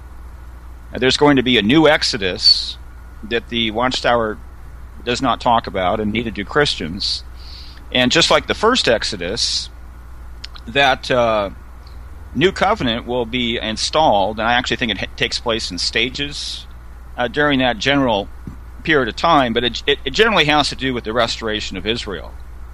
Now, see, that is something there where the Watchtower is agreeing with what we call replacement theology. I'm not sure if you're familiar with that, but they don't talk about this a whole lot, okay? But what happened after the first century is that the Roman Catholic Church, they actually claimed to be Israel. A lot of people are hearing this for the first time, but basically the Watchtower is doing the same thing. I mean, obviously, there's not some other Israel outside of the Watchtower. You know what I mean? The best way to understand this is the Watchtower is fulfilling these biblical prophecies. If you look at the text itself, it's talking about Israel, okay? So they're not taking the text literally. They're saying that this needs to be understood in a figurative way, and that we are Israel. And that's exactly what the Christian church did up until the 19th century, when a new belief system began to manifest called dispensational theology, which actually distinguished between a physical Israel in the quote-unquote church, and they acknowledge that these Old Testament prophecies had to do with this Israel and not themselves, whereas the church before that had said that we are the fulfillment of all these passages. Let me just show you a way to illustrate how that works, okay? If you go to like Ezekiel 47, you'll see a listing of the 12 tribes. I'm going to take this literally. I mean, they're in a literal land, and it's in Israel, Palestine, whatever you want to call that. And there's a literal river there. And there's allotments for each one of the tribes, a physical land, like when Joshua led the people into Israel. They were given different allotments, a period. Okay, replacement theology, and this is the historical view of the Christian church up till the 19th century, and the Watchtower Bible and Tract Society, they will spiritualize that text. Now, let me show you how this works. It actually talks about 12 different tribes. And this is a different listing of tribes from Revelation chapter 7, because in Revelation chapter 7, the tribe of Dan is missing. So in Ezekiel 47, the tribe of Dan is there. And this has to do with restoration, in my opinion, okay? But this is a different method of interpreting Scripture, where you're looking at that and you're going, okay, it's not a literal 12 tribes in a literal land, and the river is not literal, and the allotments of land are not literal. It's all spiritual. You see that, Robert? That view? Now, most Christians are unaware that is the historical view of the church, which I disagree with, because I believe in a literal restoration. Now, in Mormonism, they have a different take on that. They believe that they're Israel as well, but they talk about a literal restoration with literal land and literal 12 tribes. This is the difference between the Watchtower and Mormonism and Christianity. But it's an interesting agreement between the Watchtower and the Christian church historically up until the 19th century, until you had what's called Darbyism. John Nelson Darby came along, and that's where this teaching originated with it. It's called dispensationalism, and somewhat remarkably, most Christian Protestants in America now hold to this view. It's promoted by the media, and most have become familiar with through what's called Left Behind type belief system. I mean, you've heard of that, Robert, right? Yes, I have. You got the book series, they got the movies and things like that. Right. That's actually the only view that's promoted by the media and Christian radio, somewhat interestingly. But see, you have to spiritualize the text. So I believe in a literal restoration and actually a movement of God's people, which you'll see there in Ezekiel 20, in a literal exodus from point A to point B. So I'm saying that so you can kind of understand, the different beliefs. So when I talk about restoration, I'm talking about more of a literal type thing. Let's take an example in Hosea chapter 1. It says that Israel and Judah will be reunited, and they will appoint one leader, and they will come up out of the land, for great will be the day of Jezreel. So this is a literal restoration of the 12 tribes, okay? And they're appointing a leader. Now this is a problem because I don't think this text is being sufficiently addressed by Jehovah's Witnesses, and we could focus on that a little bit. But then after that, they're actually moving from point A to point B. I mean, you'd have to spiritualize that. I mean, you ask yourself this question, what does that text mean? If they're not literally moving from point A to point B, what does it mean? Can you think of any logical interpretation of that, Robert? It says they will come up out of the land. So if that's not literal, what do you think that might be, Robert? Do you have any idea, Lewis? Wait, explain that again, what you're saying? You could look up Hosea chapter 1, verse 11. It says they will come up out of the land. They'll separate themselves. Move from point A to point B. Right. You know what I mean? Yeah. What, I mean, if it's not literal, what does it mean? Because it has to have some kind of meaning. Right, that they'll separate themselves somehow. Yeah. Right? Well, you can always come up with something. The problem is trying to prove it. Mm-hmm. We all have our theories, So,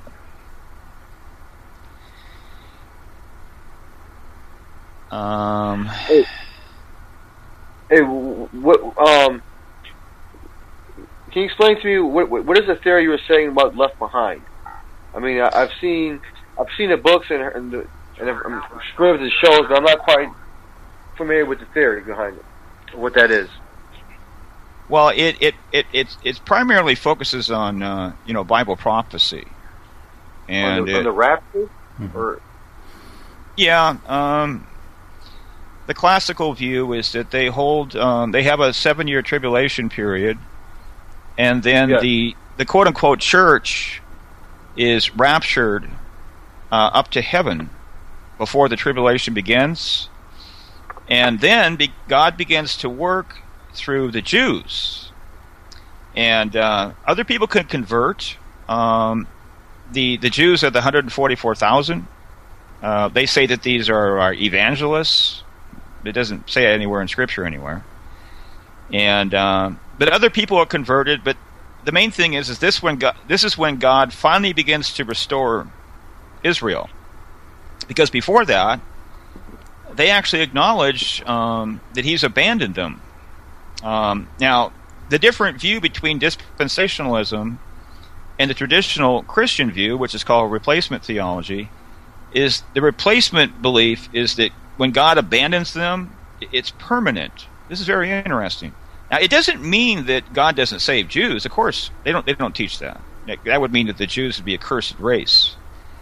But as a general rule, they're under the wrath of God. And the reason this is true, according to what they say, and this is the Roman Catholic teaching, by the way, is that they're punished by God and abandoned by God because they rejected the Messiah. So it's a historic judgment, which is a corporate judgment, which is actually against a group of people. In other words, His favor is not towards them. And a way to express that, His favor has actually shifted from the Jews to the Gentiles. They emphasized favor on the Gentiles. It's something that's a new thing, you know what I mean? It's like the Jews had their time, they had their day, and they failed. And now God is showing favor to the Gentiles, but He's still saving Jews. You know what I mean? Well, do you believe that the people nowadays that call themselves Jews have actual ties to the Jewish people in the Bible? Well, that's a complex subject because it has to do with the word Jew, and it has to do with all the words in our language. You have to explain, what they mean, because that's a very late term, just like the word Gnostic. It's not an ancient term, and I actually believe it was created for a diabolical purpose, to create confusion. So we have to define what we mean. So, see, here's the thing. Just a second, Lewis. When you watch the media, which I believe, I call it the controlled media, you will not hear that word defined. Because let's explain what we mean here. That term can mean someone who is from a certain bloodline, okay? That goes back to ancient Judea, or it can be someone who's not from that bloodline, who practices a religion called Judaism, or it can be both. Now, ask yourself this question. Do you ever hear that term defined in popular media, like when you watch the History Channel? Because they throw around the word Jew and Gnostic, but they don't define these terms. You ever hear it defined? Do you hear it defined, Robert? No. Never. No, it's not. Because Jew. The term Jew can either be an ethnic group or religion, or it can be a combination. Right. Yeah. So usually, if you are of the ethnic group, you also are of the religion. So I'll tell you what. You define it for me. What do you mean? What does it mean to you? And then I'll answer the question. Well, when I was asking the question, I was asking as far as of bloodlines. I know they fell out in favor, and God allowed Babylon to go in and destroy them, and then for hundreds of years, wandered through Europe and the Middle East. Do you really believe that the people today who call themselves Jews, are they really the same people or direct descendants still of the people during biblical times? Because if they're not, then what difference does it make about everyone discussing whether or not they still have favor with God if those aren't even the same people? Well, that's actually a complex question, but if you're going to phrase it as a yes or no question, I would actually say no. But the reason is because we've lost understanding of who the Jews are. I believe that we've been tricked. We've been told that the Jews have olive skin, they're relatively lower in stature, more along the lines of like a Hispanic type people, and that they tend to have a hooked nose. I mean, they tend to get stereotyped, and they have dark hair. I absolutely don't believe that. You have to understand that curly, that Satan, the enemy, and anything that is important to the enemy, Satan. Sure. There's going to be some kind of a, we call it around here a psyop. Right. But there's going to be a false representation. So you'll have, a false Armageddon, a false Christ, even a false Antichrist, a false Israel, false Jews. Run down the line. Anything that's important. As far as there'll be as far as the media is concerned, could you explain kind of the omission situation and how that tends to point to a cover-up or a psyop, I guess, if you want to call it that? Well, what the Christians have a hard time with this, but the Bible shows favor. I'm going to use the word Jew. I prefer the word Judean or Judaite, and those are technically not identical, by the way, but this is more like precise scholarly terminology, so it's not really good for a podcast. I'm going to use that term. Ask me that question again, what you just said. When you notice an omission as far as the media is concerned, that tends to point to something. When they completely... Oh, yeah. Well, the best way to notice this is the way that the word Jew is used in the nightly news. Mm-hmm. You'll notice it is never defined. No. Never. Absolutely never. So there's clearly, either they're stupid, okay, that's obvious if they never define it because it needs to be defined, okay, or there's an agenda, or they're stupid and there's an agenda, but actually it's very unlikely that you're stupid and agenda, although it's theoretically possible because you could have the elite that are controlling the media, and you just have the talking heads and they just you just dispense the propaganda. So then the omission itself would be a psyop, possibly. Oh, yeah. But ask yourself this question, whether you believe in such a thing as Illuminati, but if we believe in Satan, would he be sufficiently motivated to cover up who is a Jew? Now, what I was trying to say is that the Bible actually teaches that the Jew has favor. This is a lost concept in both the Kingdom Hall and in Christianity. And you can illustrate this by simply going to Romans chapter 3, verse 1, where Paul asks a question, what advantage is there then in being a Jew? And this is why we have to define the term Jew. It becomes very important. But whatever a Jew is, he's presenting a foreign concept to the modern mind. Because we've all been influenced by this culture where everyone is equal and there's no such thing. We don't have hierarchy and things like that. But he answers the question, what advantage is there then in being a Jew? He says, much in every way. You see? Now, I'm saying that what a Jew was someone who practiced the Torah. But if you don't believe that, then it would be what most other Christians believe. And I'm not denying this, but a Jew has to do with bloodline. But if it does have to do with bloodline, then he's saying that these people, they have an advantage over the non-Jews. You see how we don't talk about that? Now, The thing about that text, it's very simple. There's nothing complex about it. He's simply saying that one group, because see, he's writing, who are the Romans that he's writing to? He's writing to Jews and non-Jews. The word gets mistranslated as Gentiles, which is a Latin term. That's a Latin word. You know what I mean? Okay. That's not a good word. Okay. So, he's writing to two groups of people. This is very clear when you study the book of Romans. He's not writing to one group. He's writing to two groups. And that's why he says in Romans chapter 2 that those who do not keep the Torah, they will be judged by their conscience. Because they don't observe the Torah, you see. And we don't think along these lines, so when we read that, we think of unregenerate believers. He's not talking about that. If you look at Acts chapter 15, you will clearly see that the Bible doesn't speak anything against people who are observing the law of Moses in Acts 15. Now, we think it does other places. I'm not talking about other places. I'm only talking about Acts 15 because there's something very profound going on there. He's saying that these Gentiles, whoever they are, James, they're not required to keep the law of Moses. Now, it says that specifically in the text. But what Christians are not noticing is that the other Christians, they go right on practicing the law of Moses. And that's permitted.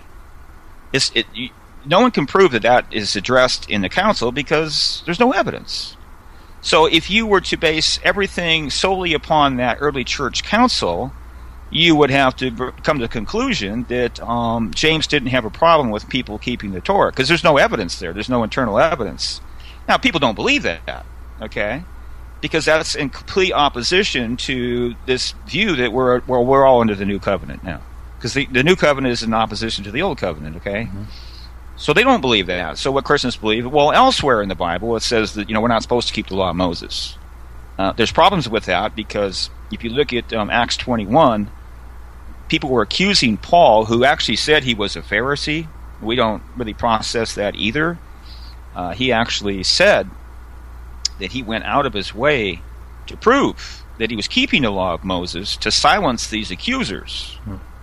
And you will notice that Christians do not talk about that text because it does not validate their belief system. And what you find over and over again in Christianity, in any religion, is that the things that don't go along with what we believe, we don't discuss them. And the reason I point this out is because when you point them out, it's a self-evident fact that nobody's talking about it. Yeah.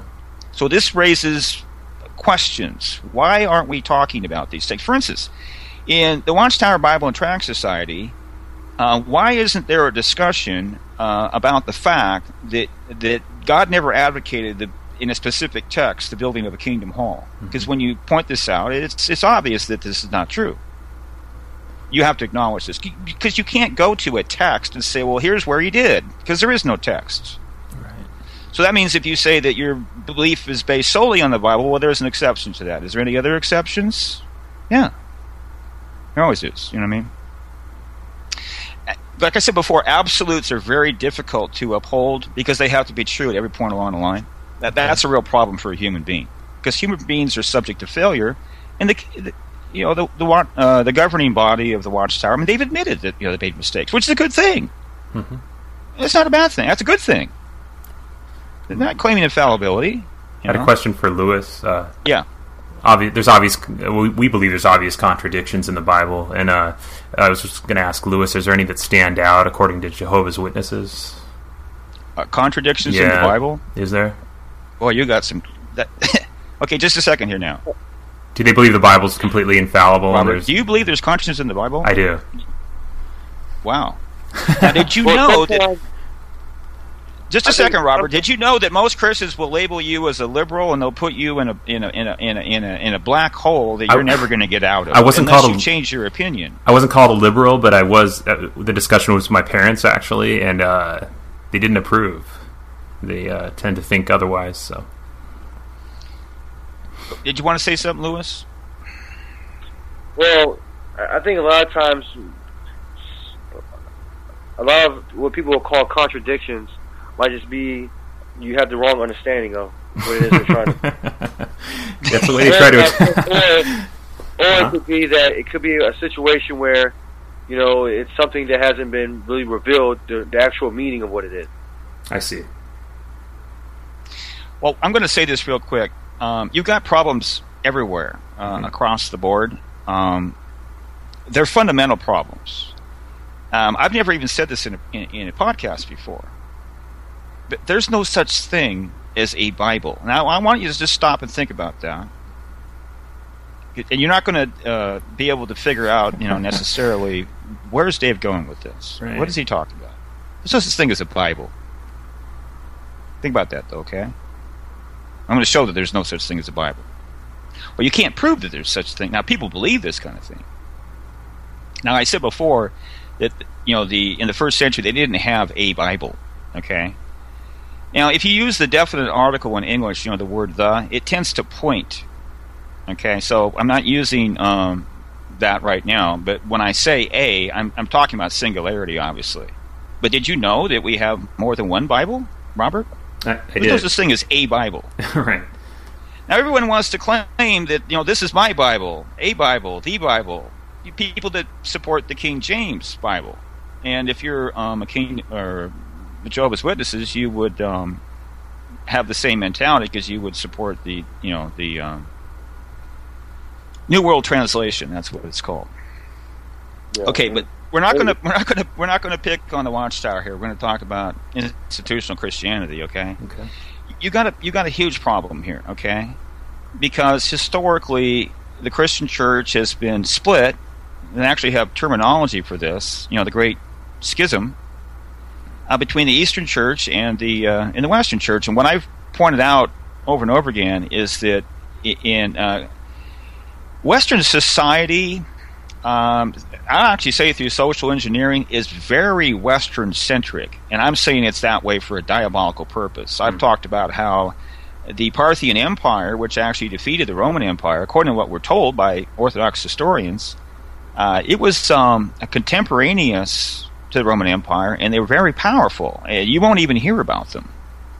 Because remember when I talked about, Robert, how in order for propaganda to be effective, it must be simple? I do. So what they do is they give you a simple view of history. They do this with every country, by the way. No matter what country you're in, they give you your national heroes and these powerful stories that are supposed to produce patriotism. Because I talked about before in the Nuremberg trials, the Nazis said, and I agree, Dave's agreeing with the Nazis, that patriotism is the number one method to get the people to follow along with your agenda. Okay? So I'm saying that this is always done, and actually nations have actually been upfront about this to some degree all through history, because they have actually admitted that they have created propaganda about war. Okay, they don't tell you the truth about war, and they actually they come out and tell you that, because you don't need to know, because it's some degree. Stop and think about this. Is it necessary to tell the public everything about what we're doing? No. You see that? But this is good, because we got a starting point here. They're lying to you at least about something, and they're actually admitting it. So, is there anything else they're lying to you about? Well, that's a big subject. You know what I mean? So, where are we at here? Bring me back to what we were talking about. I can do it myself, but okay. We're talking about one Bible. Yeah, we were. Let's go back to that. That's great. Okay. In the Eastern Church, they have a different Bible. It's called the Septuagint. Now, they believe that this Bible is inspired infallibly. They don't believe this. Well, I was talking about Western-centric propaganda. So yes, in Christianity, and I've talked before about theological propaganda, which Christians don't even think about. If you heard that, you'd be thinking about it for the first time. Somebody's creating theological propaganda. Well, at least you're thinking about it for the first time, because I know you haven't thought about it before. So you're not an expert on that, are you? No, I'm not. Okay, but there is theological propaganda directed at we'll call them Western Christians, to ignore the Eastern Church, because things get more complicated then, because they want you to absorb a belief system. They want this for everybody. Okay, so in order to make that more effective, they just simplify everything. Now, it's self-evident, and I've said this a number of times. You can sit in a church for 50 years, and that pastor will never mention Eastern Orthodoxy or the Septuagint. Now, the Septuagint, according to scholars, they actually say it was the Bible. Now, that's technically they're wrong, because what is the Bible? The Bible is the Old Testament and New Testament in a canon of 66 books, according to a Protestant mindset. Okay, because it varies from group to group. Now, it's interesting. I was going to point this out, and we could deal with this, but the Watchtower is actually following along with that canon. Now, that's a very interesting subject right there. We'll maybe come back to that, okay? Because what's the basis for doing that? Because they're following Christianity. They're following Protestant Christianity, because you have the Syrian Orthodox Church, and you have the Ethiopian Orthodox Church, and they have different canons. They're not all the same. It mainly has to do. Go ahead. Lewis. What exactly do you mean? What is the Eastern Christianity? You're saying that they have a different book or a different version of the Bible? Yeah, well, according to what we're told about history, the Eastern Orthodox Church was affiliated with like the Byzantine Empire, and it was centered around Constantinople, which was Eastern Turkey, which is modern-day Istanbul. And that was the center for, during the time of Constantine, that was actually the center for Christianity, you see. So and so it was centered around there. And then later it shifted. Go ahead. Well, okay, so just because it was centered around there, you're saying that the belief is different over there, or they have a different book they look at? They have different beliefs. Now, are you familiar with the Septuagint at all? No, that's what I was asking. Okay, what the Septuagint is, and scholars say that this was the quote-unquote Bible of the apostles. Obviously, it didn't include the New Testament. Now, it did have the Apocrypha. Everybody knows what the Apocrypha is. But what it is, it's the Greek translation of the Hebrew. Okay? The Greek translation of the Hebrew. And so, it's still present today, and that's the Bible that they use, and they added the New Testament later to the whole thing. Is that your preference, Dave? Now all these, every text has corruption problems, and I hold to a very high view of Scripture, so I'm going to make the claim that Hebrew is a divinely approved language, and any time that you translate it into any language, you're corrupting it. When I say that, sometimes we talk about corruption in a lateral sense, sometimes we talk about it in a vertical sense. I'm saying that this is God's opinion. The slightest violation of anything is a corruption. Mm-hmm. God sees everything as either perfect or imperfect. He doesn't have a middle ground like humans do, where you have black, gray, and white. He doesn't think that way. That's why he calls things, this is a lie, and all men are liars, because men are liars because they speak a lie at least one point in their life or something. You know what I mean? Sure. Or at least enough to qualify as liars. And yet other times, God distinguishes between the wicked and the good. This is a lateral comparison, and talks about the liars and the truth tellers, and those are the righteous people. But see, when you compare with God, we're all sinners. We're all liars, and God is the only one that speaks the truth, right? Yeah. Remember I talked about how Jesus said, "Why do you call me good? No one is good but God." That's what he was doing. He was focusing on the the vertical comparison. Normally the Bible focuses on a horizontal comparison. It distinguishes between those who lie and those who don't, because the Bible actually teaches that if you practice lying, you'll be condemned by God. I'm talking about in the future, however you perceive, hell or the future state of man. You know what I mean?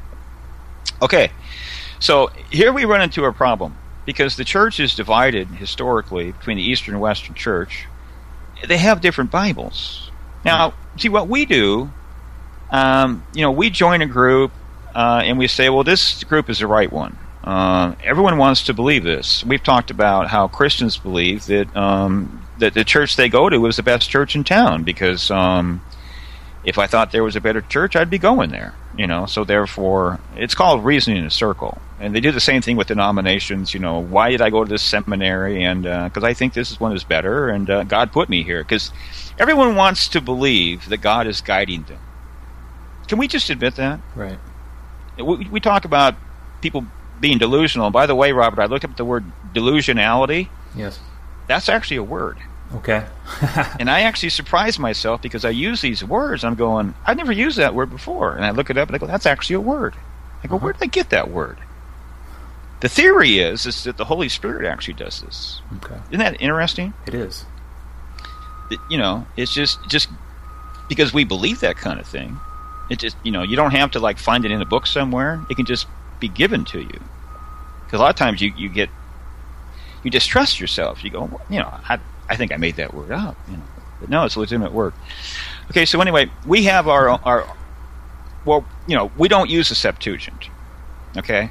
Now, we use all these different terms they're like monolithic terms. Now, when we say the Bible, that's a monolithic term. We're not even thinking. Let me give you an example of that. Every single time that Christians use the word Christianity, they're not thinking, because they're using a monolithic term. That's not biblical, because the biblical framework is to have sects, S-E-C-T-S. And we can't process that term, because those are actually different religions or sub-religions, which were advocated, here I'm saying, in the Bible, you know what I mean?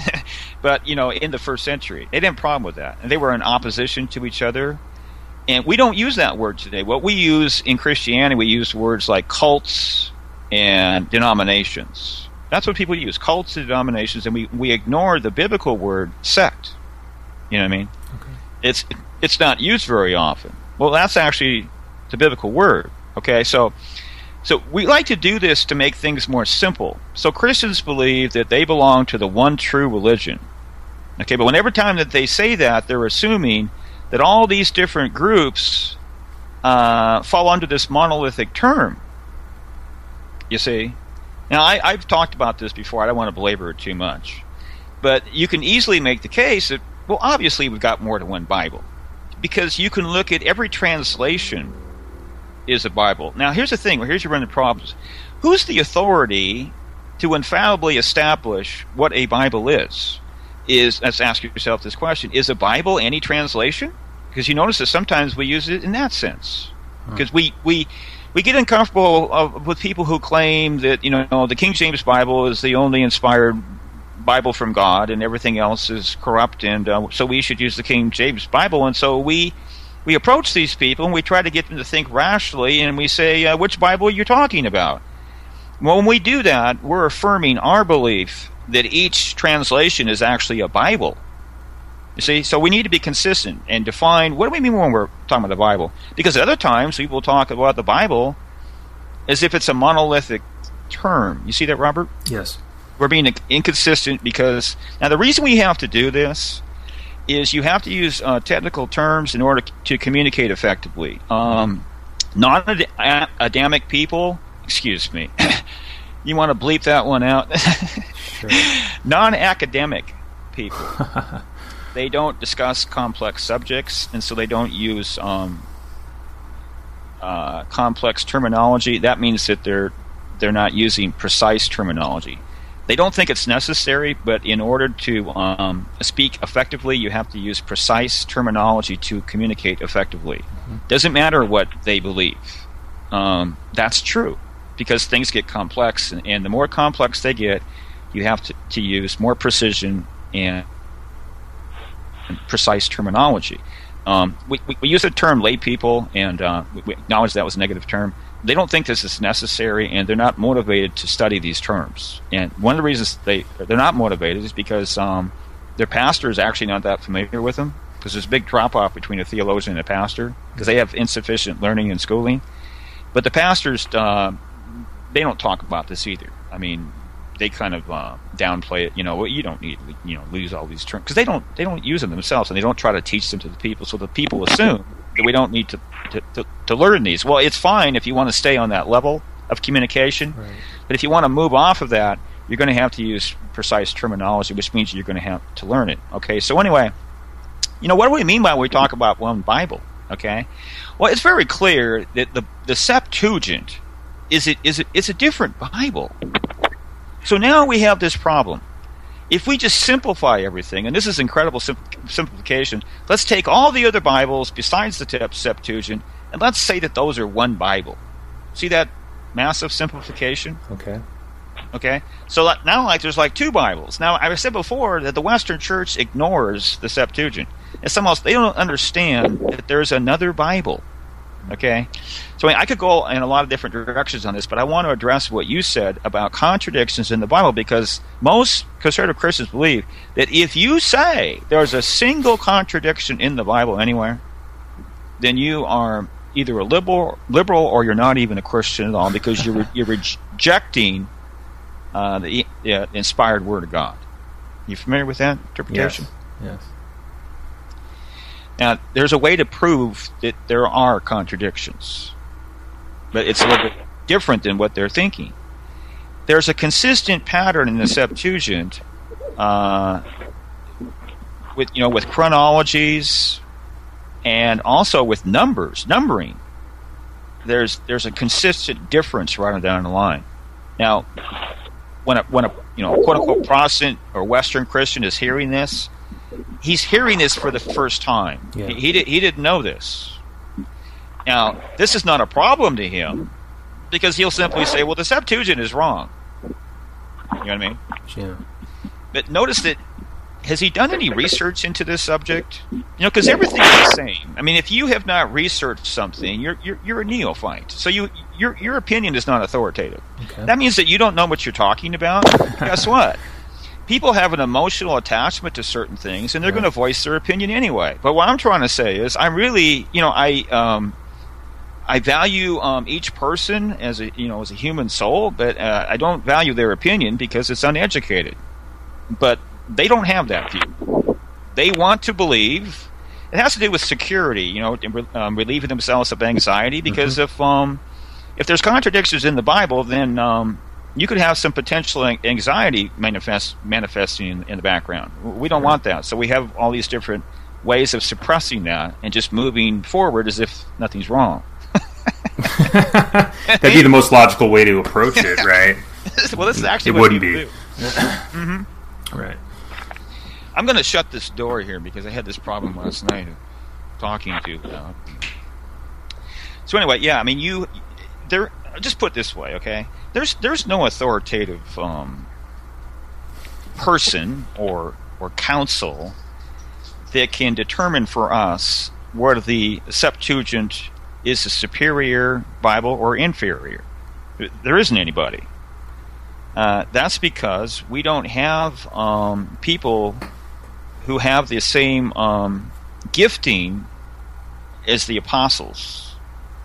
Now, the Watchtower actually agrees with this because they don't believe that there was inspired prophets, beyond the first century. They hold to a different view. They look at the governing body of the Watchtower itself is an inspired prophet.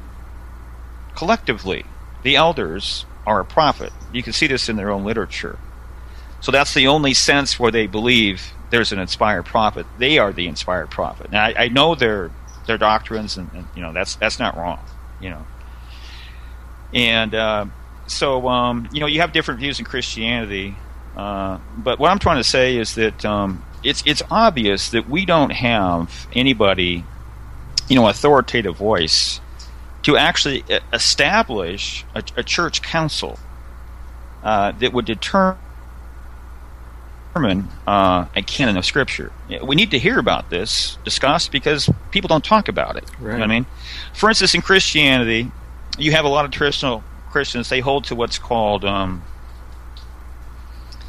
it's a big term called cessationism. Mm-hmm. And it's kind of comical because I actually believe these terms are created by Illuminati. You notice how they have all these isms. Yes. It's kind of comical. But what that basically means is that these gifts, these so-called sign gifts, that they seized with the apostles, and I actually hold to that view to some degree. I hold to a middle position, between that and Pentecostals, because there's an element of truth there because it was a big drop-off. But see, if you're admitting that, you're being inconsistent because you're believing that God infallibly inspired these Roman Catholic Church councils to develop your canon of your inspired canon. Because ask yourself this question, Robert. Yes. Do these Christians believe that God infallibly inspired this church council and it was inspired canon? They do believe. You know why? Because you won't hear any discussion about the possibility that there was actually 65 books in the canon because the Book of Esther is not present in the Dead Sea Scrolls. Those are the oldest extant manuscripts that we have. I'm just telling you, all the research I've done, you don't hear the 65 or 67 discussion. And yet, shockingly, and this is one of the primary ways that I used to infallibly prove that Christians don't understand their own religion and they're just absorbing beliefs without any critical thinking. There has never been a church council that's developed the Protestant canon. It doesn't exist. So what you can do to prove that, like I said before, is go to a Wikipedia article. And the only reason I say Wikipedia, because it's right out there in the open. But people are not even doing research because they're not even thinking about the most basic fundamental things. But there never was a church council, and that canon was not officially codified until the year 1825. So I think the Wikipedia article, it's something along the lines of like Protestant canon, and you'll actually see that. Okay. You got to remember, in the King James Bible, the 1611 version, it went through different translations, versions. Well, it seems like it'd be pretty important to most Christians, whether it was books left out of the Bible, and there was debate over that. Absolutely. Yeah. But in the original King James, they actually had the Apocrypha. Okay. So they had a different canon.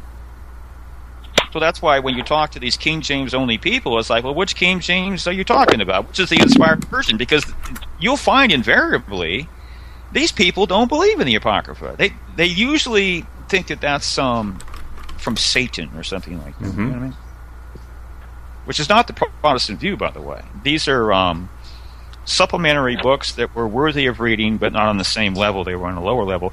But, like I said, scholars say that, the quote-unquote Bible, if you're going to use that term at all, of the apostles, was actually the Septuagint. Okay. And the Apocrypha was in the Septuagint. Just like it was in the King James Bible. Somebody's got some background. Yeah, I'm not sure what that is. Are you still there, Lewis? Yeah, I'm still here. Oh, hey. I know it's getting kind of late. You're East Coast time. I'm just wondering, Dave, could you really quick, because I kind of promised this to Lewis, or I mentioned it to him before, could you address the scripture at the end of Revelation? No, what scripture is it? At 22:14. 22. What version are you using? Haha. I'm not going to say. This is a. I'm not going to say. I think it's the the earlier version I was using. I just grabbed a Bible. The Christians don't like this version, but the main thing you have to understand there, it's only talking about that one book. Okay. Christians try to use that unilaterally for all Scripture. I see. You'll see them doing this. That's an error. So. It's just simply making a simple statement, and I take it at face value. But it cannot be taking...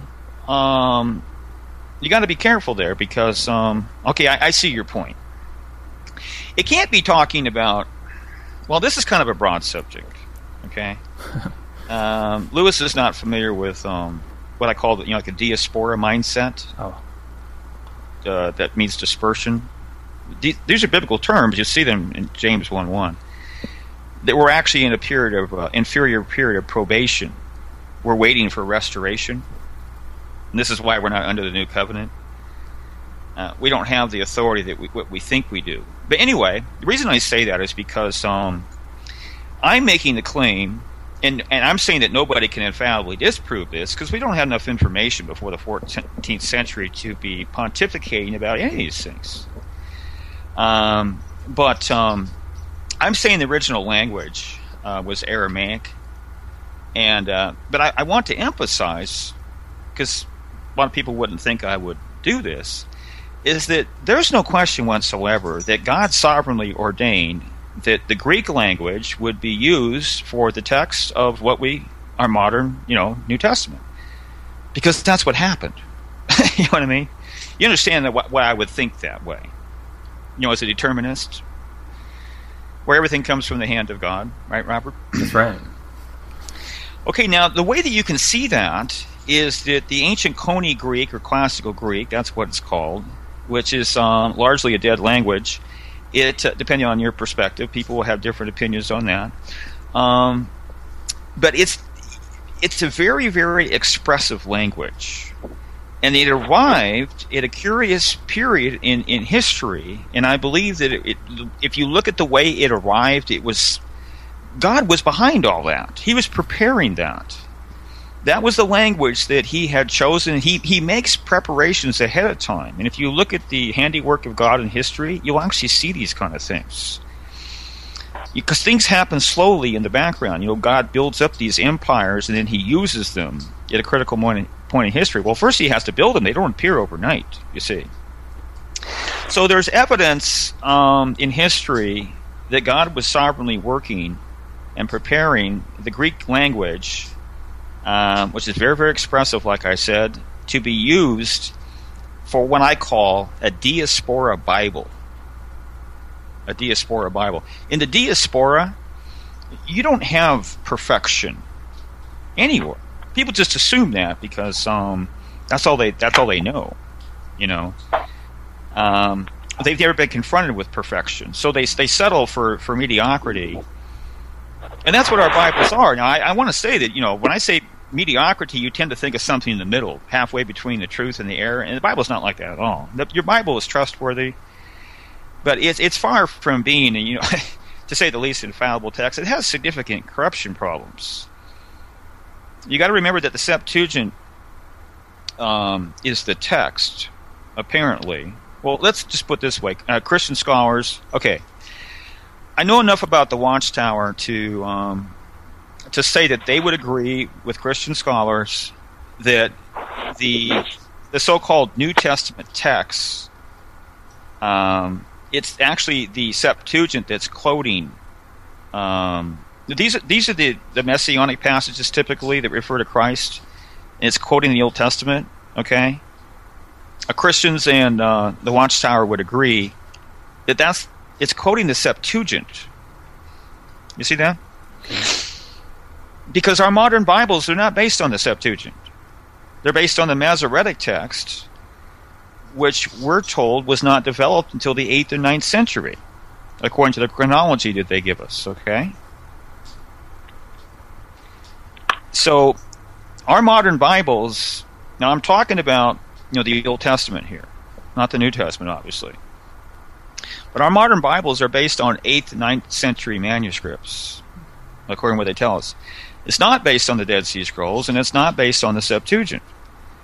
So, the New Testament text that you have, according to what scholars say, and the Watchtower as well, it's quoting the Septuagint. This is very important. I pointed out this a number of times, okay? But Christians, they're not aware of this, okay? So that alone is a huge factor in starting to, educate yourself about the Septuagint. Because God is involved with all this. So why is this happening the way it is? Because you got to factor God in here somehow. You know what I mean? Maybe we need to take a second look at the Septuagint instead of ignoring it, because I'm telling you that's what Christians are doing. They're simply ignoring it. Now, the Watchtower, I hate to be negative or anything like that, but they're following the same thinking. Okay? And what that thinking is that you have what's called textual variants. And I'm not certain, but I think that, the New World Translation, it just like modern Christian Bibles, it will talk about these little textual variants. The most common ones over in in the sidebar somewhere. You know what I mean? Yeah. And it will mention like Septuagint, or a lot of times it will say LXX, probably. That means 70, because supposedly, according to tradition, there were 70 translators.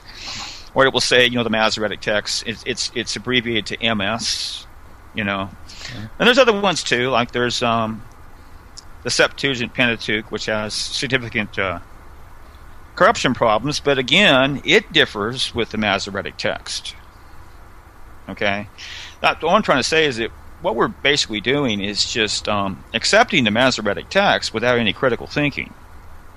You know for a fact that the average Christian, he's not sitting down and studying the significant differences between the Masoretic text and the Septuagint. So our Bibles are based on the assumption, here we go. What is your Bible? Well, your Bible, if you want to use that terminology, is based on the massive assumption that the Masoretic text is superior to the Septuagint. Do you know this is virtually impossible to prove? But if you were going to prove it, how would you do that? Stop and think about that.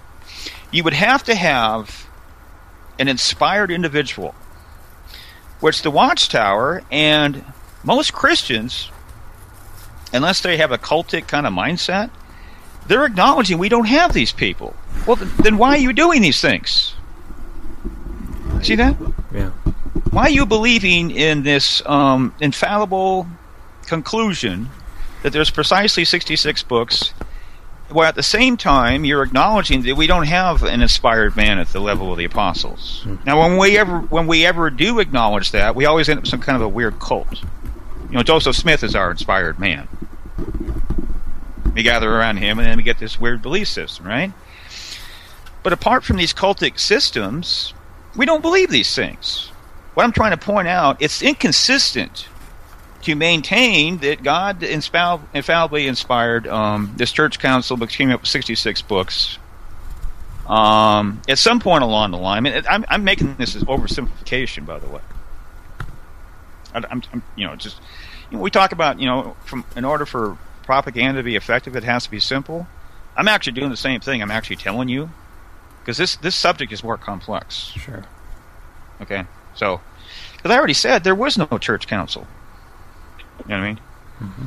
So the process of how all this happened, it's complex historically. It's not really good for podcasting unless you focus on the whole process and just stay on the subject. I just want to make people aware of that, because if someone looks at what I'm saying critically, I want them to know that, yeah, I know more about this subject. I know It's not simple. I'm just trying to communicate it simply, because actually most people, they don't want to hear all that complex stuff. It's not the right question for me to ask at the end of a podcast or near the end. Well, that's the thing, is when you ask these questions, you don't know if it's complex or not. True. See, you find out that it is. So that's basically the answer for that. I mean, I could say more, but Lewis? Yeah, I'm listening. You okay? Yeah. What is that scripture again? You said it's Revelations 11 what? Go ahead. It's a little late for Lewis. 19, if anyone takes words away from the book of prophecy... Yeah, okay. This book of prophecy, God will take away from him his share in the tree of life and in his holy city. I think what's talking about there is somebody who's doing that for a diabolical purpose. It's not talking about translating the text. You know what I mean? Sure. And I wouldn't have a problem with that. Now, the Illuminati, they do things like that. And no one can prove that they didn't, because the only way you would do that is to have some inspired individual beyond the first century, because we don't actually have the ability to prove or disprove that a single word in a single sentence was not removed for a diabolical purpose. And the reason we can't do that is because the Bible passed through the medieval era, however you perceive that. And during that era, we lost control of the physical text because there was no middle class. And even if you think that there was good people that were running the show at the top, you still can't prove it anyway, because we don't have enough information. You're just assuming that God preserved it. And you've got about 1 to 3 passages in the Bible to try to prove this, and I don't think any of them do. They're too ambiguous. For instance, the Bible does not talk about the Bible anywhere. And the Bible does not even define what Scripture is. It addresses that there's Scripture. It also doesn't define what inspiration is. This is a man-made definition. It does not define inspiration. So when we say the inspired Scriptures, what's your definition of inspiration? Because there's more than one, and the Bible never gives you one. Okay? Right. But, it does talk about, Peter talked about the Scriptures. He acknowledges that what Paul was writing was Scripture. But does it tell us what these Scriptures are? No. Just mentions them in passing. So what is Scripture and what isn't Scripture? Good question. Okay? Because I'm actually saying that the Hebrews they did not have a canon, and they didn't have a Bible. Now, some people will disagree with that. Okay? But I actually believe that's, the scholarly view in Christianity. Lay people assumed that they had a Bible and they had a canon. the Hebrews, the Jews, whatever you want to call them. You'd assume, they assume a lot of things, People would. It makes things more comfortable. Simplify things and makes it more palatable, and things go easier. You know what I mean? Sure. Take this cough syrup and swallow it. You'll feel better. But things are actually more complex. So there's no way to actually prove that anybody is replaced the apostles because everybody has error. So it comes down to the issue of trust. So it really comes down to who's the best? Okay, we're all, none of us are perfect. So who's the best? Mm-hmm. Now Lewis probably believes that the Watchtower is. And I actually have my own opinions because I do think that one group is better than another. But what I will say is something that you don't hear anywhere, and I've said it many times: that you have corruption problems, everywhere. You know what I mean? Yeah. Well, I think that's where faith comes into play. If you really think God has a hand in guiding, making sure that His idea and His word is preserved. Mm-hmm. So like especially during medieval times, the middle class, the lower class had no access to it at all. So the entire Bible could have been changed significantly, but was it done or was it not done? Again, it's all based on just faith. Right. That's what it all kind of boils down to. But that's important. You say faith because you can't actually prove these things. Yeah, that gets a little bit scary there. And what you're also saying is similar to what Muslims say why they can't translate the Quran out, because they say that it must stay in its original preserved language.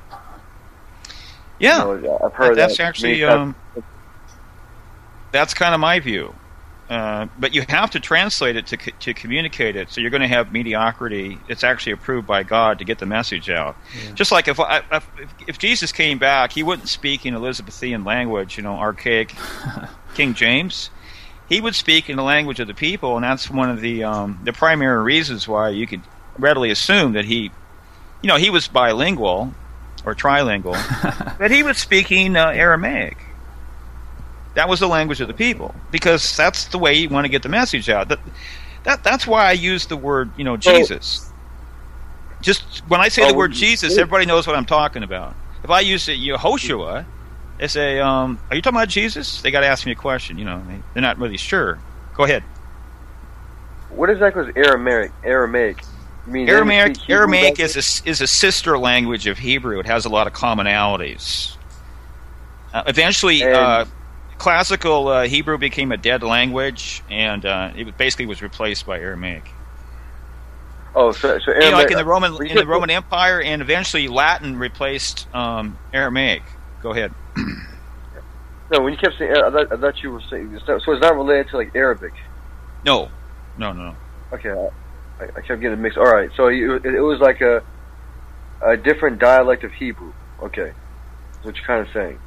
It's distinguished from Hebrew, but there's a lot of overlap. It's a distinct language with a lot of commonalities. Hebrew and Aramaic are two distinct languages, but they have a lot of commonalities. Yeah, so I'm assuming that Aramaic probably had a lot of influence from the Greek,